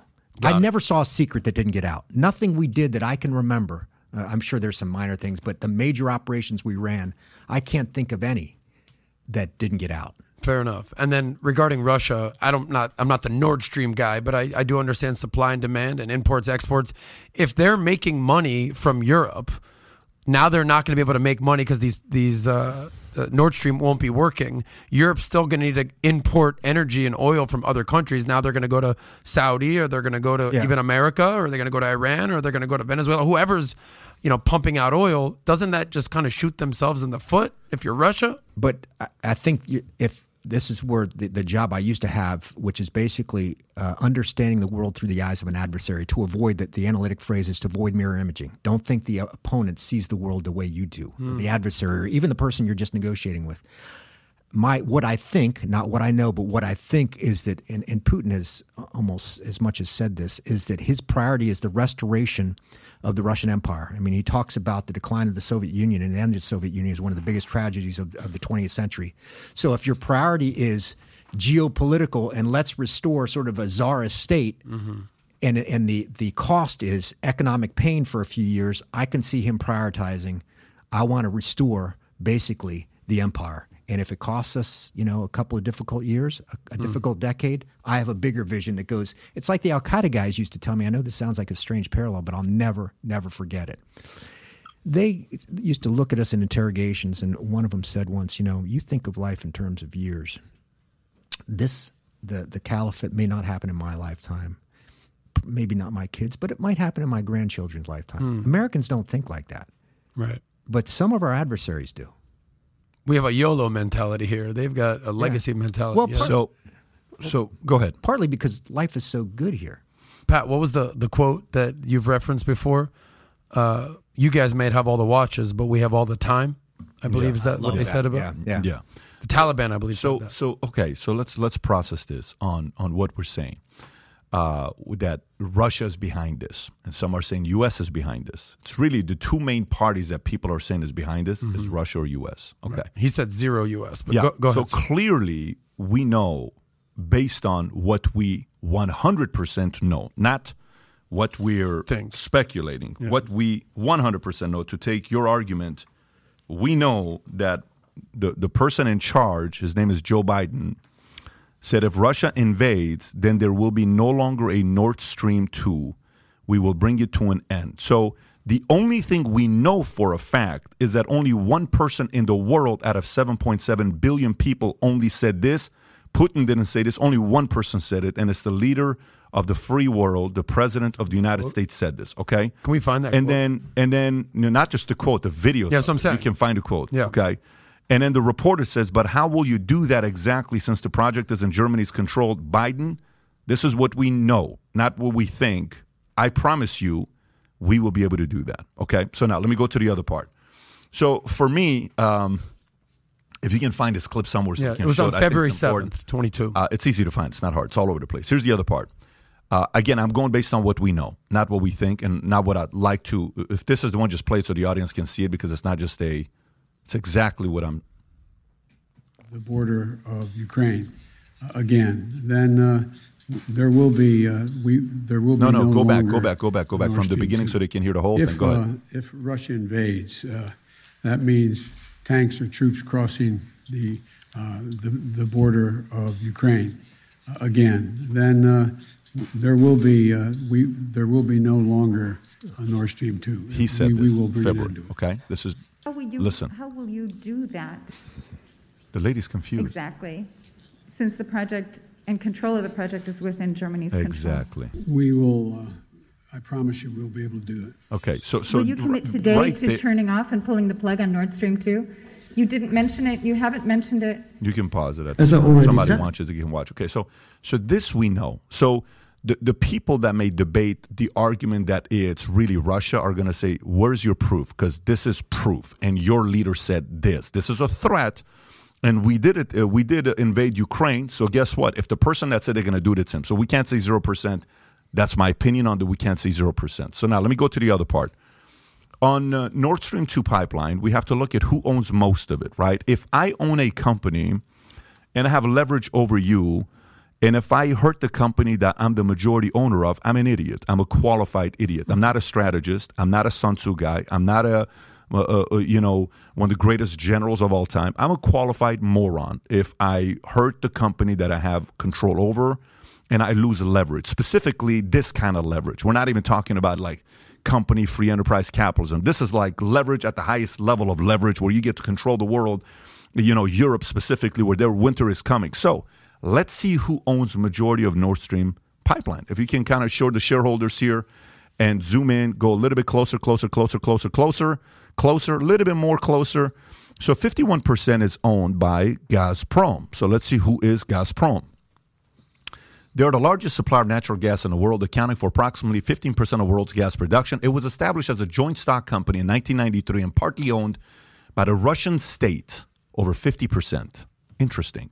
Core activities include exploration, production, transportation, You can read the rest of it if you want to do it. Number two is another company called Wintershall D, 15.5%. Now, this company, with the merger of Wintershall Holding AG and DEA Deutsch German Erdol AG, two successful companies with a long tradition, have formed Europe's leading independent natural gas and oil company. Okay, cool. Let's look at the next one. The third company is Aeon, PEG Infrastructure AG. This is an international investor-owned energy company which focused on energy networks and customer solutions as one of Europe's largest energy companies. But it's not really one place. It's all over the place. Fine. Go to the German next company. one. It's a German company. Next one. NV Netherland Gasunie. Okay, 9%. So as I can keep going on and go to the next one. NG by people of this next one is based out of, you can see which one is this one as well. Anyways, but the point is, 51% is Russia. So if you caused this and you're Russia, you will go down in the history books as the biggest idiot of all time for giving up the leverage that you have during a time like this. So if a lawyer wanted to make a case simply to a bettor, because he's going to go in Las Vegas and bet over a 30-year bet, because eventually CIA is going to leak this in a movie and we're going to watch an Argo in 2052 that's going to say Biden was really behind this, and we're going to say, no shit, and I'm 74 years old. Like, did you see that? I'll be dead, so that's fine. So at this pace, you're probably going to be alive because we're living a long time today. But the point is, this is pretty creepy for the people that are saying U.S. could have done it, because there is documentation and proof that U.S. could be behind this. What do you say to those crazy conspiracy theorists? I'd give them a pretty simple answer, which is, let's go back to fact. Right now, we're making judgments based on no access or very little access to the places where there's damage. We said it's either Russia or the United States. I'm not an engineer, but you took one off the table that I would not take off the table because it's not a fact. People say there's no way this is some kind of industrial accident. I'm like, how can you tell me that if you haven't had access to the places where the event happened? So, first of all, getting back to the earlier point, the president should never have said that, because we don't own this. The Americans like to say we can snap our fingers and do stuff. The Europeans and the Russians But he own did this. say it, though. He did. There's a It's lot a of things mistake. he shouldn't say. He thought a person was alive 2 days ago. He can't deliver on this. But my point is, I would say, and this is why attention spans in America are difficult. The right answer is, like the right answer on the Russia investigation, let's look at some facts. And when we gather those facts, including undersea access to the locations where this happened, we will draw conclusions about what happened and start reacting to it. But saying we're going to do X, Y, Z based on no definitive answer about what happened, I don't get this. I mean, I get it politically. You have to give the American people an answer. But analytically, you don't have a fact. So you just jumped from what I think to what I know, and you're going to base policy on that. I don't. Not me. I'm an analyst. I wouldn't do that. Well, I'm just analyzing what my president said. Yeah, he's my president. So going back, I have to follow my president, because my president, publicly with a microphone in front of him, he's the guy that's my president. He's our president, right? He said, if they invade Ukraine, we will shut it down. The lady said, how exactly when you don't have control over it? He says, trust me, we will. He's wrong. No, it doesn't matter whether he's right or wrong. He said it, though. That's a fact. Yes, it does matter, because it does matter whether he's right or wrong, because he can't do this. The right answer is the difficult answer. That is, you go to the Europeans and you go to the non-Russians who have pieces not only of the pipeline, but also have to deal with heat during the winter, and say, we have to have a long-term solution, which is alternate access, and we have to have a short-term solution, which is, what do you want to do in November? And if we think we can tell them, your people are going to be cold, we don't give a shit because the president said we're going to shut it down, American arrogance at play. The first question is to the Europeans, who probably also have better ideas than we do, because they have to deal with this every day. Mm-hmm. They know what political opinion is. They know what the attitudes of populations who have to be cold is. Yeah. What do you think we should do? And let's start maybe taking somebody else's lead once in a while. A little humility. Let's go through some case study, okay? Pearl Harbor happens.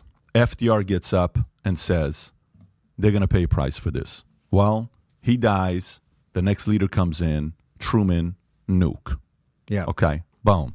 Catastrophic. What happens over there, right? Hiroshima. Reagan, Jimmy Carter. Iran didn't fear Jimmy Carter at all. They saw him as a weak man. They didn't see him as a leader. The day Reagan gets elected, seconds later, they release prisoners of war because they believed his threat. And Khomeini said, hey, guys, let's kind of not mess with this guy. I know he's an actor, but I don't think he's acting right. Now let's release these guys. By the way, so far, there's 2 Democrats, 1 Republican. Yeah. This is not George Bush. Hey, 9/11. I don't want to do the conspiracy stuff with that part, but he comes up. Hey, here's what we're going to do. Okay. Trump. Hey, North Korea, I dare you. See what we do. Okay? Yeah. So you have to believe the threat when a president says a threat.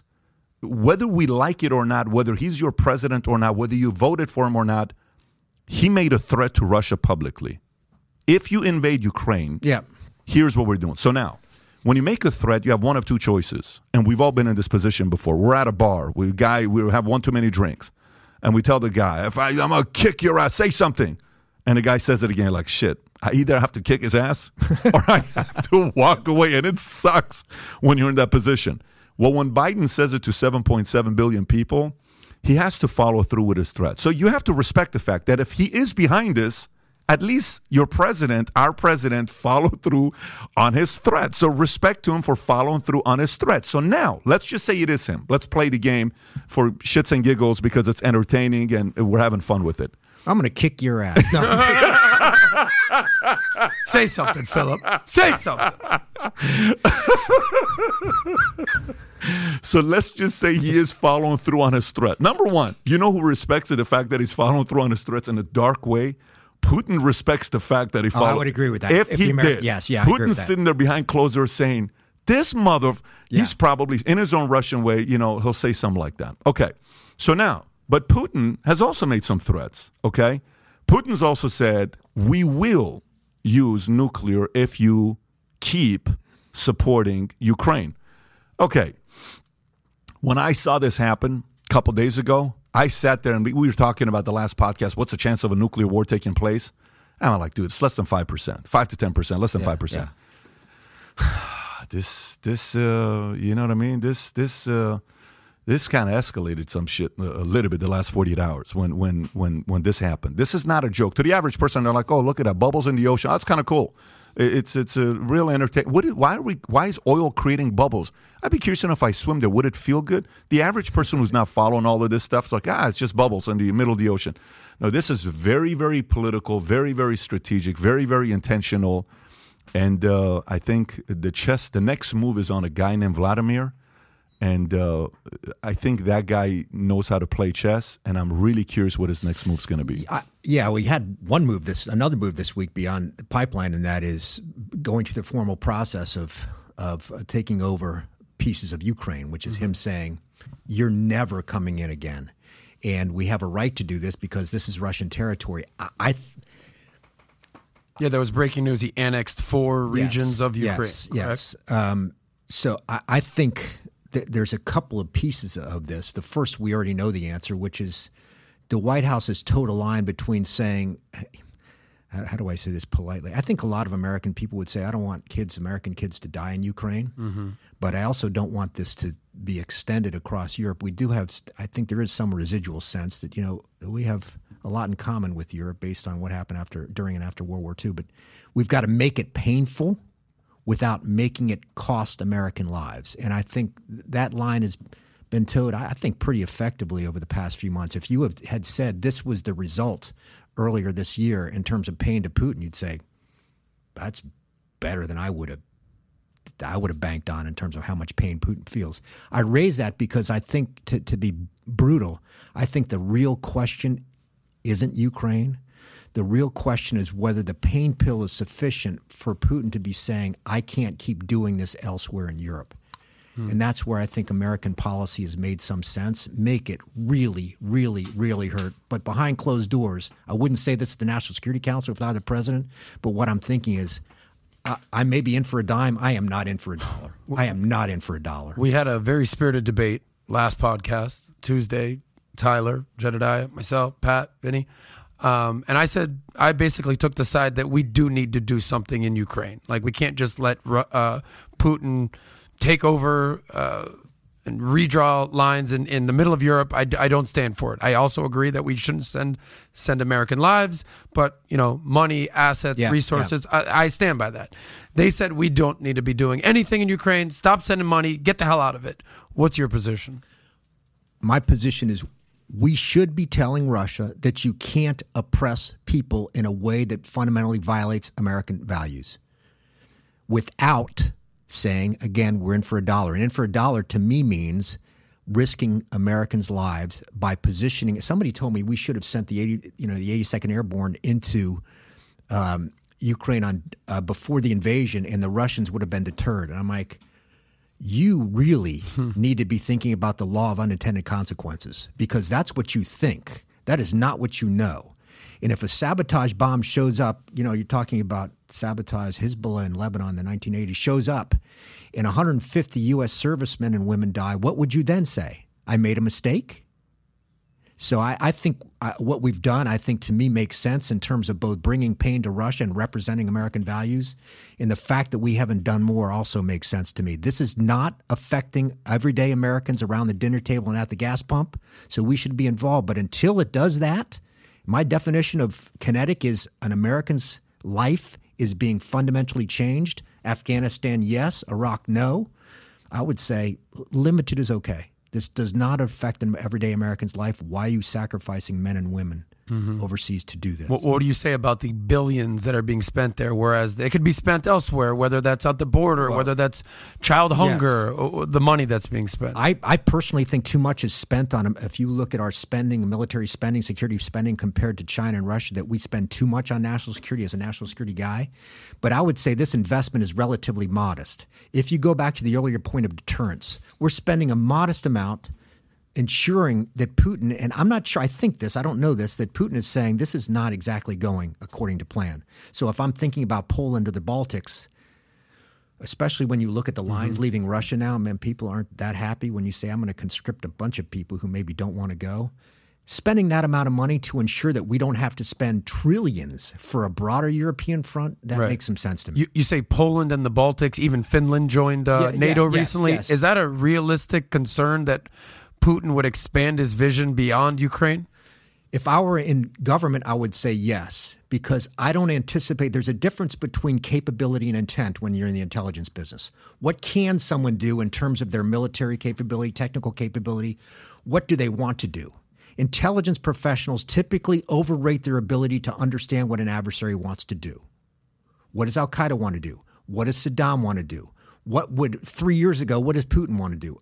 I don't think that's likely in Finland, but for me to anticipate what an adversary wants to do, you better as an analyst come in and give me a damn good story, because otherwise I'm going to grill your ass. How do you know what somebody else thinks? How do you know what you're going to do with your family next week at dinner? You don't know, do you? You don't know. You are out for pizza every Thursday. You didn't go next Thursday. Why? I changed my mind. Don't anticipate that you can understand perfectly what the intentions of the adversary are unless your information is really good. Do you respect Putin? As an adversary, yes. As a decision maker, no. I respect the vision and I respect the execution, but he's put a lot of people's lives at stake, and not just being sort of a soft, but for what is not a very successful operation and doesn't appear to be on the road to executing his vision. So, what's up? So what's up, Putin? Yeah. What up, dog? So ahead, so that's that part. Let's go to the next topic. India and China, okay? And then we'll do Iran and we'll wrap up. India, China,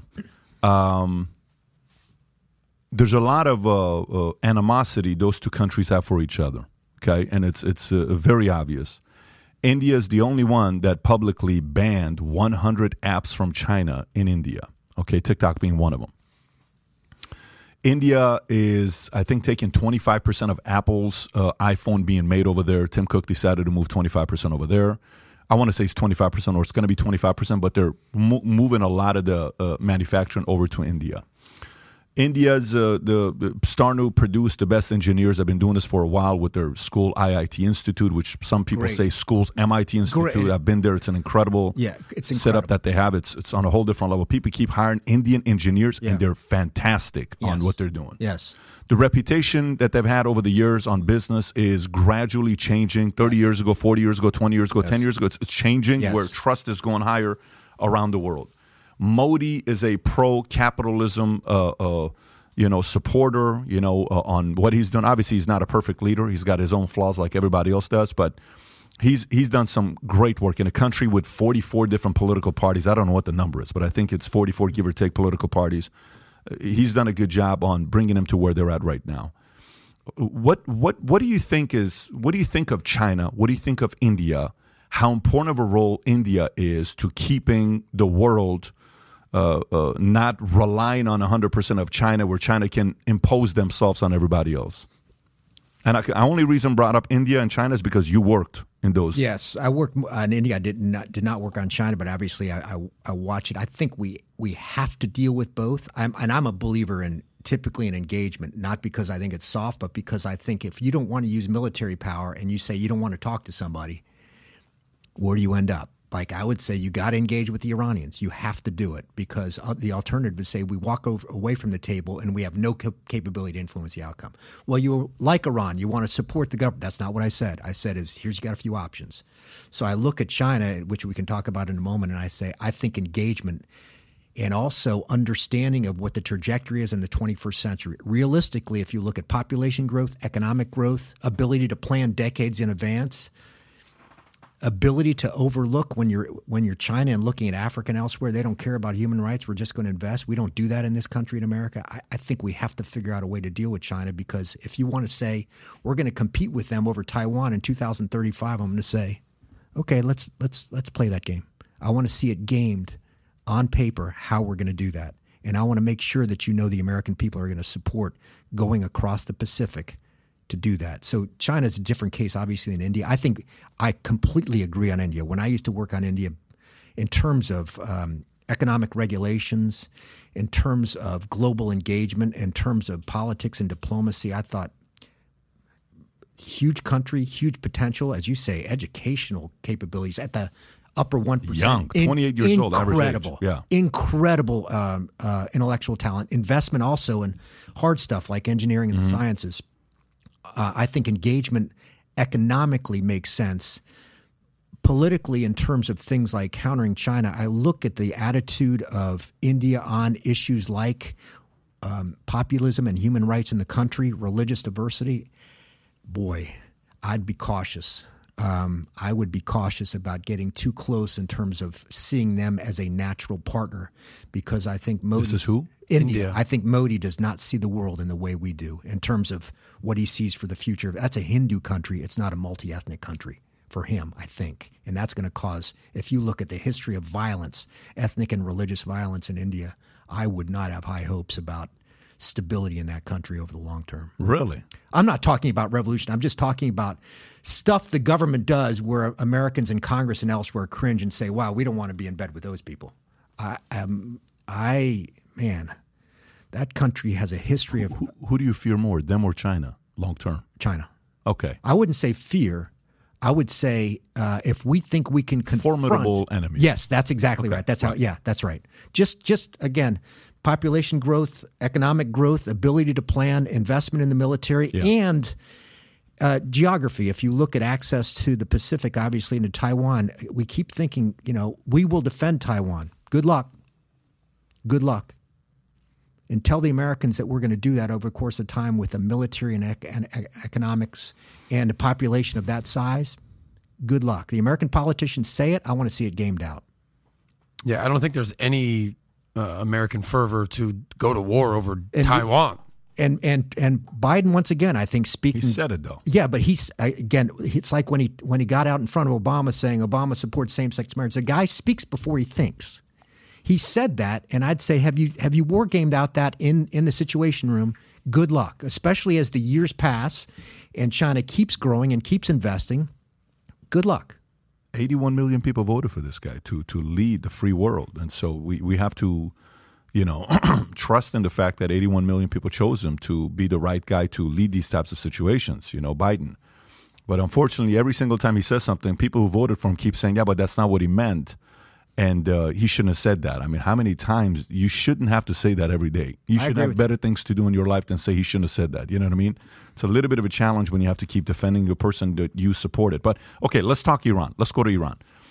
Iran, we're seeing obviously what's happened in Iran. This is day 13. Yesterday was day 12. Today is day 13. It's constant, ongoing. The 22-year-old lady, when this whole anti-hijab movement started, it's become a phenomenon. Just to get some statistics on what's happened. Day 13 of the revolution, martyrs, 240 people killed. Injured, thousands. Detained, 12,000. Protests continue in 162 cities. Yesterday I was on Iran International News channel. They were interviewing me talking about what I think is going on in Iran. But for you worked in Iran, 85. This is Khomeini's era. This is post-Shah, 6 years post-Shah. CIA gets a lot of criticism and credit to helping the Shah become the emperor because they hurt Mossadegh. You'll hear that story quite often. Yeah. But then you'll also hear that the CIA was also involved in helping the Shah fall and Khomeini show up. So both ways, you'll hear some stories that have come up on the fact that support wasn't given when it was promised. I see what you're saying, yeah. And when Carter goes in there and says, hey, we're going to help you. Kissinger says, we got your back. They never got his back. Revolution got bigger. It's too late. Yeah. The rest is history. So from your experience, from what you know, whether it's Mossadegh to Shah, the revolution in 79 to today, are the chances of a revolution happening again? And if yes, what's needed? Just give me your story of Iran, your experience. It's a fairly broad question. How do I break this down? I followed the security apparatus, not in Iran, but outside Iran as an intelligence analyst at the agency. I thought the security apparatus was brutal, aggressive. And by that, I mean as a security professional, seeing what they were willing to do in terms of supporting, for example, for overseas militant movements in places like Lebanon, far more aggressive in some ways than we might be. I thought the West, and this is something I talk about a lot, people don't like this, but I thought the West had limited ability to analyze in Iran because there's something called the halo effect in intelligence analysis. That is, you're looking at the Iranian opposition and making them, putting halos on them. They think like we do. They want a more liberal sort of democracy. There's a theocracy now, as you know, in Iran that prevents most candidates from running. It is not a democratic system. I think Americans tend to too quickly say this is going to succeed because those people are doing the right thing. And everybody must think like that. Who doesn't want to not to have to wear a hijab? Who doesn't want to live in a democratic society? And of course, there are a lot of people who think like that. So I think the willingness of the Iranian security apparatus to suppress the people, coupled with maybe an overestimation in America about how many people might support the regime, means that I would say prospects of revolution are modest at best. What percentage would you put on that? Less than 5%? No, 10%. I'm really just guessing. That high? 1 in 10. I'm talking about over the course of, let's say, 10 or 20 years. Mm-hmm. Got it. So you're not even, the chance of it happening right now, it's not high numbers. No, what I would look for to analyzing, one of the hardest things I saw at the agency is trying to analyze public movements. I think it's easier with social media. But I would be breaking this down into specific areas like geography. How many places are seeing unrest? Geography over time. Is that going on for months? To be blunt, willingness of the people to take a bullet. One thing I'd like to say, typically in these kinds of movements, you need some kind of leadership to coalesce around. I don't see a great amount of leadership in the Iranian opposition. And then on the converse side, tough questions like how willing is the security apparatus to kill people over time? Is there dissonance within the military and political leadership about this? There's a lot. If I were doing hardcore analysis, which we're not doing, I'm not denigrating this. I'm just saying this would take weeks to step through all those elements of successful revolution, successful counter-revolution, to understand whether that 10% figure is solid. But my sense, going back to it, is there are a lot of people who still support the regime, and the security apparatus, don't underestimate them. Not only are they good, they will kill. They will kill thousands if that's what it takes. As far as regime change in the next 10 years? Low. Iran, North Korea, Russia, would you put those in order in terms of regime change? Like toppled, revolution? Not necessarily. You're not saying like a new person's going to replace Putin, because that's probably going to happen next 10 years. You're saying a regime change. Yes. Oh, okay. All right, go ahead. I'd put Iran third.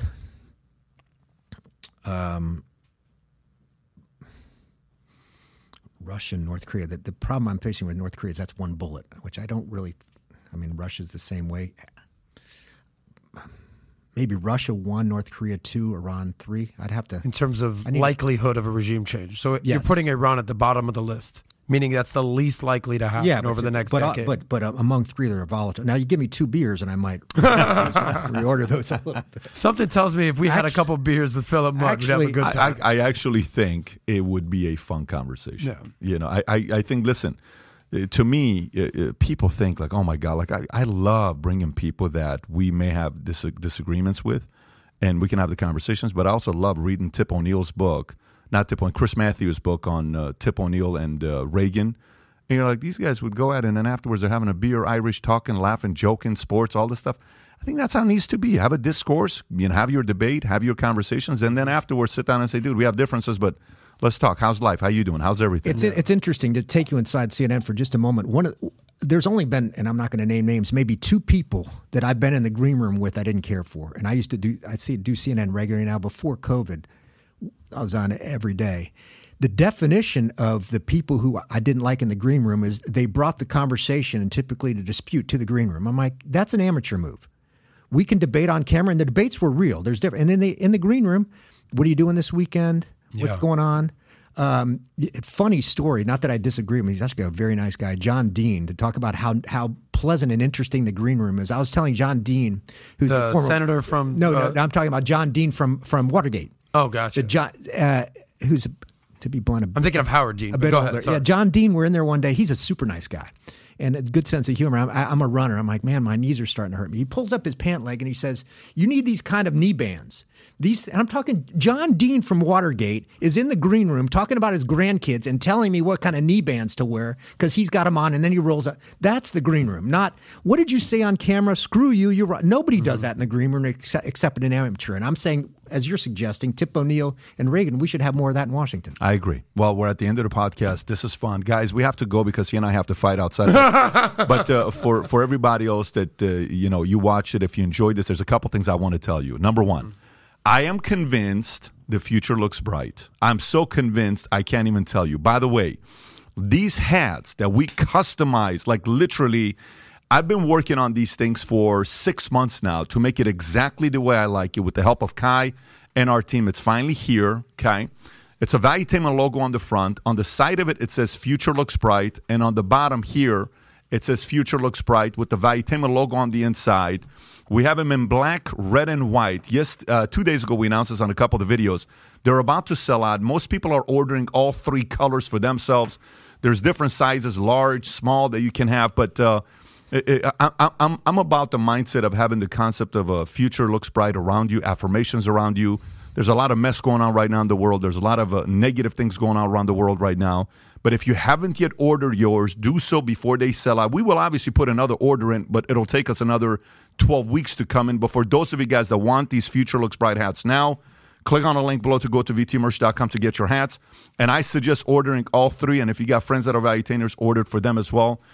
Final, you have a book. You wrote we were looking at the book that you wrote. If you don't mind sharing that with the audience. Well, I've written a few books. The last one, which was a book called Black Site about CIA facilities. If you want to talk about it, you can find me on LinkedIn at Philip Mudd. My photos there. I don't have any information up because you're looking at the entire Philip Mudd corporate enterprise, including, sadly, the ethics office. You're very active on TikTok and Instagram, and I see you like hardcore active on. You're doing music videos, dancing videos. I see you everywhere. Did you know Coolio just died? I know, 59 years old. Crazy. Unbelievable. Gangster's Paradise. Yeah. Michelle Pfeiffer, the movie.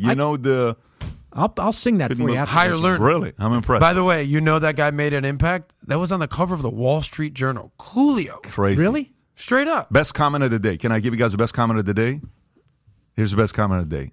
Did you see it or no? I don't know if it said, Phil looks like he could be related to Adam. He could be his father or his uncle. You guys look very like you could be family. That's why I think he's a very good-looking, this is a compliment. Stud. Both of you guys are good-looking men here. Anyways, we enjoyed it. Guys, take care. Have a great weekend. Be safe. We'll do it again next week. Take care, everybody. Bye-bye, bye-bye, bye-bye. Thanks for having me.